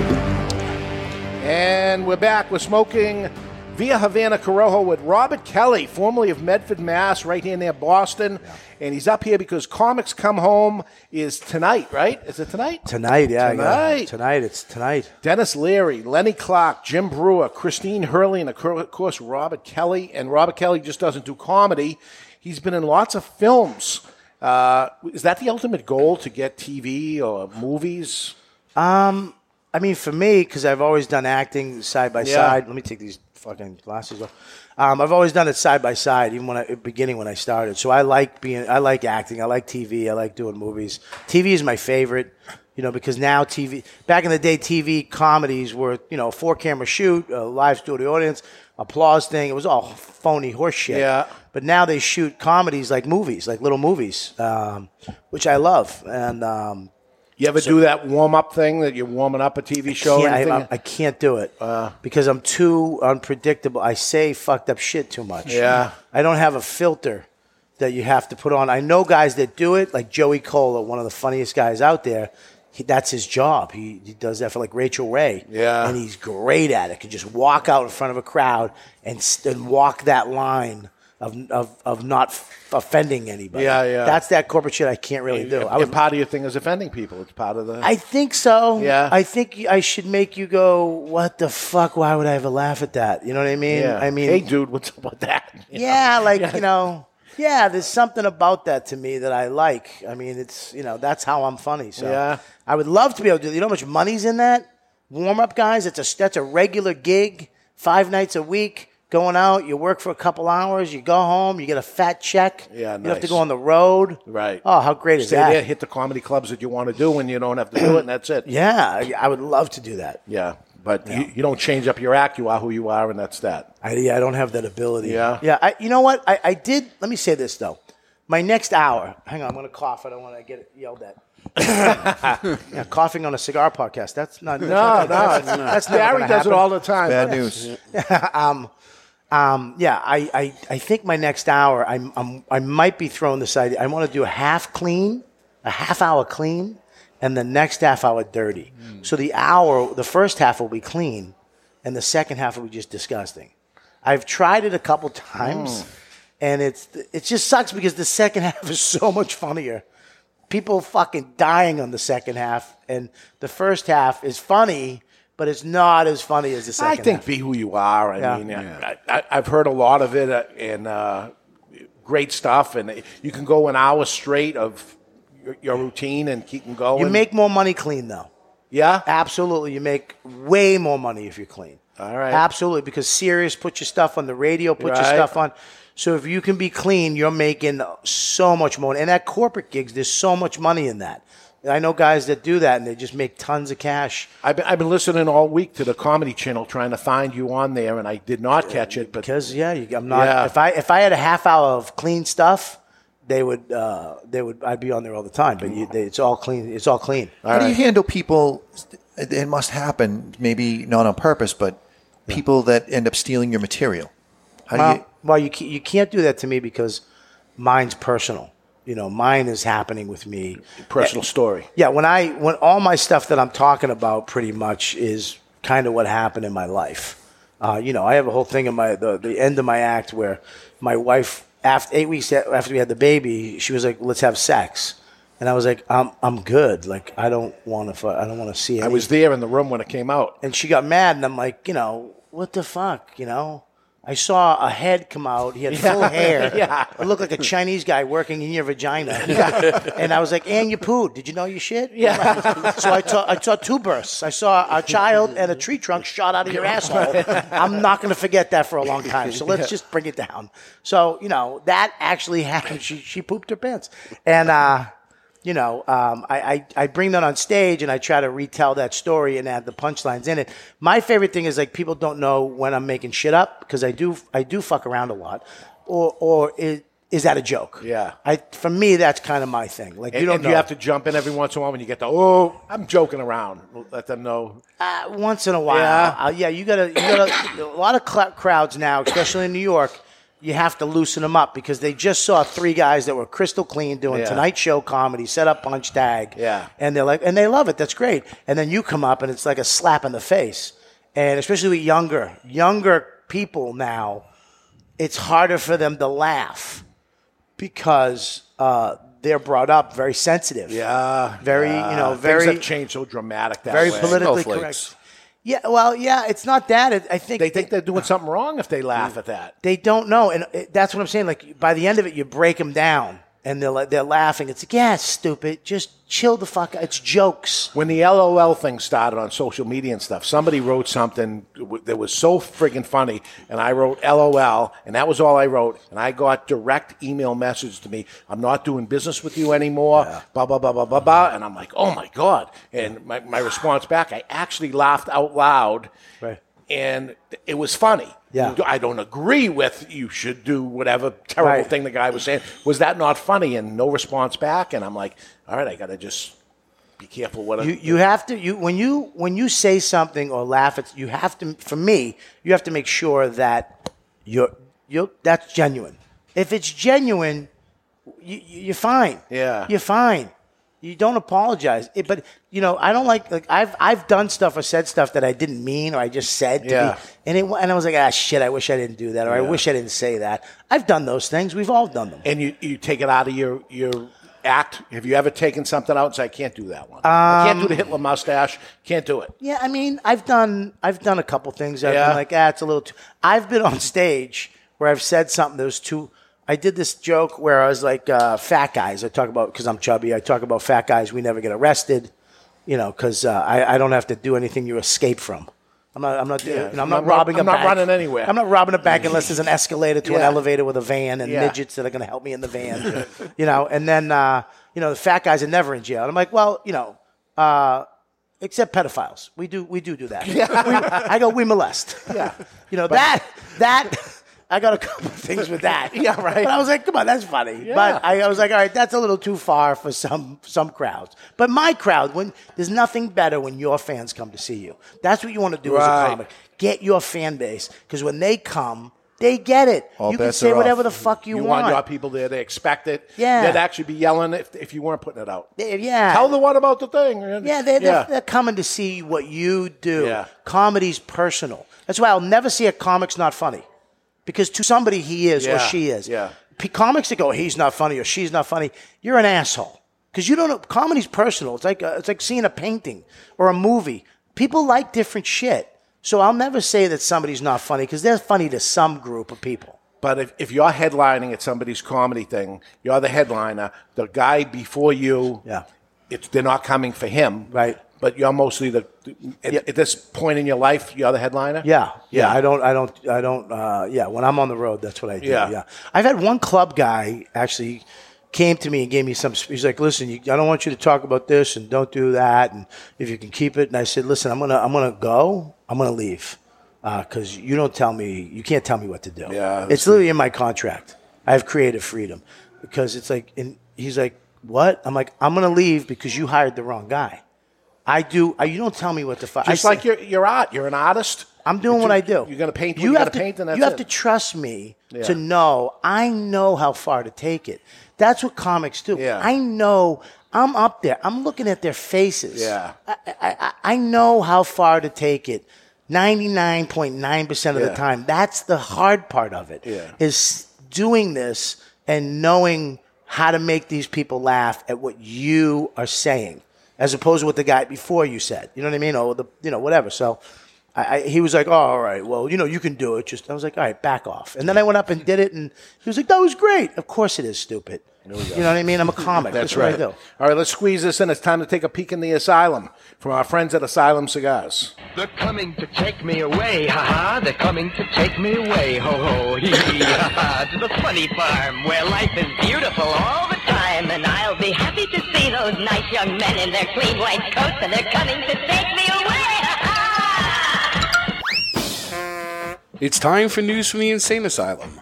Odd and sometimes historic news stories that are too insane to be true, or are they? Brought to you by Asylum Cigars. Take no prisoners. Gotta make this good, Barry. Thanks for the pressure. Asylum Cigars are truly flavorful, medium-bodied Nicaraguan cigars with sizes ranging from 4x44 to the absolutely insane 8x80 Asylum Cigars. Who, pray tell, would want to steal a 10-foot by 10-foot 150-pound pink inflatable intestine, which is shaped like an archway and offers something of a colonoscopy walking tour? Yes, I know. I, too, thought it would have been Mr. Jonathan, but that was not the case. Police were well aware of the scope of the crime, and there was little obstruction of justice as they flushed out what happened and got to the bottom of it. Thanks to a tip from their number 2 informant, officers found the giant inflatable pilfered intestine in a vacant house, and it is now returned to its rightful place as a starting point for Get Your Rearing Gear walks and races to bring awareness to colon cancer. And that's not only insane, it's Asylum. Crazy. That was good. They stole it. Yeah, good for them. I like what you did there with scope. Yeah, number 2 informant. Number 2, you got some stuff in there. It's very important, your colon. I just had my colonoscopy this year. And you liked it? I loved it. Oh, my God. I loved it. Oh, my God. They gave you that Michael Jackson drug? Yeah. Oh, my God. After it's over, it's like, wow, really? This happened? I want to do it again. Yeah. Curb Your Enthusiasm. You did that. I did do that. I got, it's so funny. That show, when you audition, they give you a little sliver of the scene, what it's supposed to be, and then you improv the whole thing. That's what I heard. So I'm in there with Larry David, and it's crazy. You're in there trying to, So they gave me this part. I was a Boston Red Sox fan. And through the knees. To the knees. Buckner. Bill Buckner. So it's Bill Buckner's walking out of a building, and me and this other kid, a Red Sox fan, and we start yelling shit at him. So we get there. I meet Buckner, greatest guy ever. Yeah. Fly fisherman. I love fly fishing. We're talking about fly fishing. He's just the best. So we start the scene, and he walks out. And they're like, all right, just do your thing. So we walk out, and he comes out. We're like, hey, Buckner, you fucking piece of shit. Fuck you and your mother. The fucking cocksucker, right? And they're like, whoa.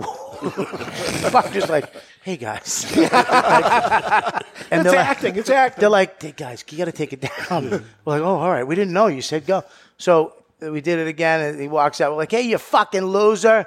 Right? And they're like, stop, cut. Listen, guys. Because Buckner's like, guys, what the fuck? I didn't sign up for this shit. So then I'm like, he walks out again. I come up with this line. I'm like, hey, Buckner, get a time machine. Go back to 86 and bend your knees, you loser. And they're like, listen, you got to stop. So where do you want me to go here? Well, exactly. So it's by the end, we're like, hey, Buckner, you stink. And that's it, right? Or whatever we said. God. So then they go, well, one more take. Do it. You got have fun. Do your thing. But, So we go, he walks out. I go, hey, Buckner, you suck. And the guy next to me goes, hey, Buckner, fuck your mother's asshole. And they were like, whoa. We'll take that one. We're going to take. Like, what the? And Buckner's just, like, his head was down like, Jesus Christ. Yeah. I felt terrible. It's like, what the fuck? But it was actually great to meet them and do that show. That show was great. Yeah. Yeah, it was. And to be a Red Sox fan was awesome. I too. heard it was so much improv. I was wondering all if that fucking was really true. all improv. Unless you go too far with fucking Bill Buckner, then you're gonna cut it way back on the improv. Yeah. You know. So we got Robert Kelly November 8, 9, and 10 at Acme Comedy Club in Minneapolis. The 15th at Lucy's Laugh Lounge in Pleasantville, New York. Yeah, it's 5 minutes away from my house. I'm really? so excited. Yeah, I'm Good. excited. And the 16th and 17th, Uncle Vinny's at Point Pleasant, New Jersey. Yeah, great That's what little you got club. coming up. And it's pretty much every Thursday, Friday, Saturday, you're out there and traveling on Wednesdays and traveling back on Sundays. I do Thursday travel because I have the kid now. I try to stay. I come home on Sundays, spend as much time as I can with the kid because he's 5. There's gonna be a day where he's gonna tell me to go fuck off. So. I do usually Thursday, Friday, Saturdays is my gigs, and like Uncle Vinny's, that's down in the Jersey Shore, great club. Some Italian guy has a restaurant. He's a place comedy. You can drive. I drive to that one. Yeah, Point Pleasant's 15 minutes away from me. I'm in, do it, and then Acme's the best club, one of the best clubs in the country. Oh, really? Okay, one of the best clubs in the country. Minneapolis. Club, so, yeah, I'm lucky now that I only get to play clubs that I like.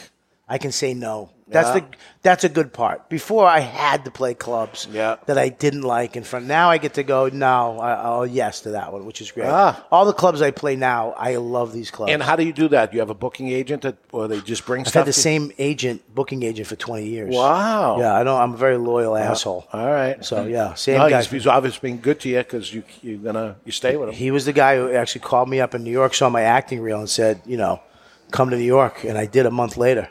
I moved to New York, and he's been my guy ever since. He hated my comedy. He loved my acting. All right. But, but yeah, he's been my guy. So. And how about your art? Do you sell any art? You're an artist. You went to school. Dude, I a couple of years ago, I'm in therapy, right? So you're off that now, but. I go every Tuesday. Okay. Same guy, and he does all the comics in New York. Oh my God, it's the worst. I go, you don't fucking make me cry the last 5 minutes because I don't want to walk out and see Joe List waiting. My God, and he heard me trashing Colin Quinn for 10 minutes. You know what I mean? It's you walk out, it's always a comic. Oh my God, or coming out too. You got to follow. I'm like, I got to follow this psychopath. But I remember he goes, you should do art again. Blah blah. So I went and I bought the paints. I painted this painting for him.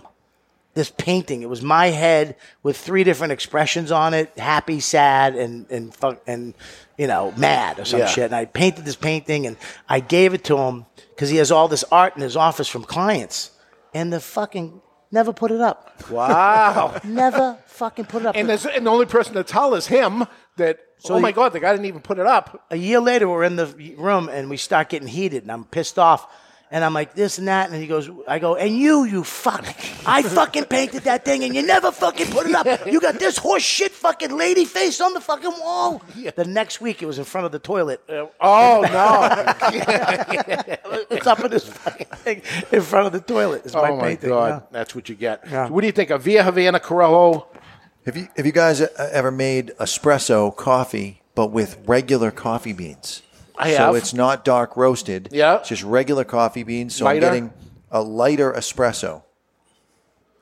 Maybe a little cinnamon. I was saying I got cinnamon. Yeah, cinnamon is strong. A little cedar wood. I got a little the woody cedar. taste. I got the Canel. Yeah.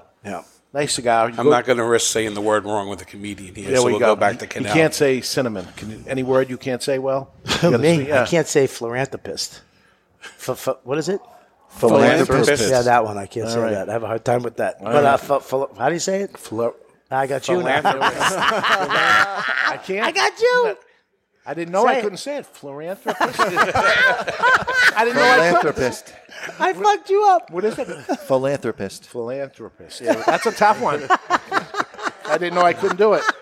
I'm sorry. I just passed it on. So the good news is you get an extra hour's worth of sleep tonight anyway because clocks fall back. I don't get tonight with the kids at the grandmother's. So I'm going to have to. We have to do the show, and then I got to go and I got to have sex. Yeah? Yeah. All right, good for you. I'm going to have sex tonight. Yeah. Good for you. Thank you so much for coming on. Yeah. And if ever I come up to New York, where I will not come on because I'm not a comedian. If you listen to me, fuck you. If you listen to me, if you come to New York, you come up and hang out. And then we'll go smoke. And absolutely. A lot of the comics after my podcast, we go to Soho Cigar and light up. All right, I'd love to do it. So, yeah, please, come up. All right, thank you so much. Any one of you guys. Except, All right. Except for Mr. John. We'll have him talk to him. Next week, John Fazzi is pissed off, but we're going to try a different Christoph cigar next week. We're going to light it up along with him and get ready for next year's Pissed Off Christoph Firecracker, and we'll talk about that and see where they are. You've been listening to the Cigar Authority on the United Podcast Network. And if you've learned nothing else from the past 2 hours, always remember to keep the lid end out of your mouth. The views and opinions expressed by the hosts, guests, or callers of this program do not necessarily reflect the opinions of the Studio 21 Podcast Cafe, the United Podcast Network, its partners, or affiliates.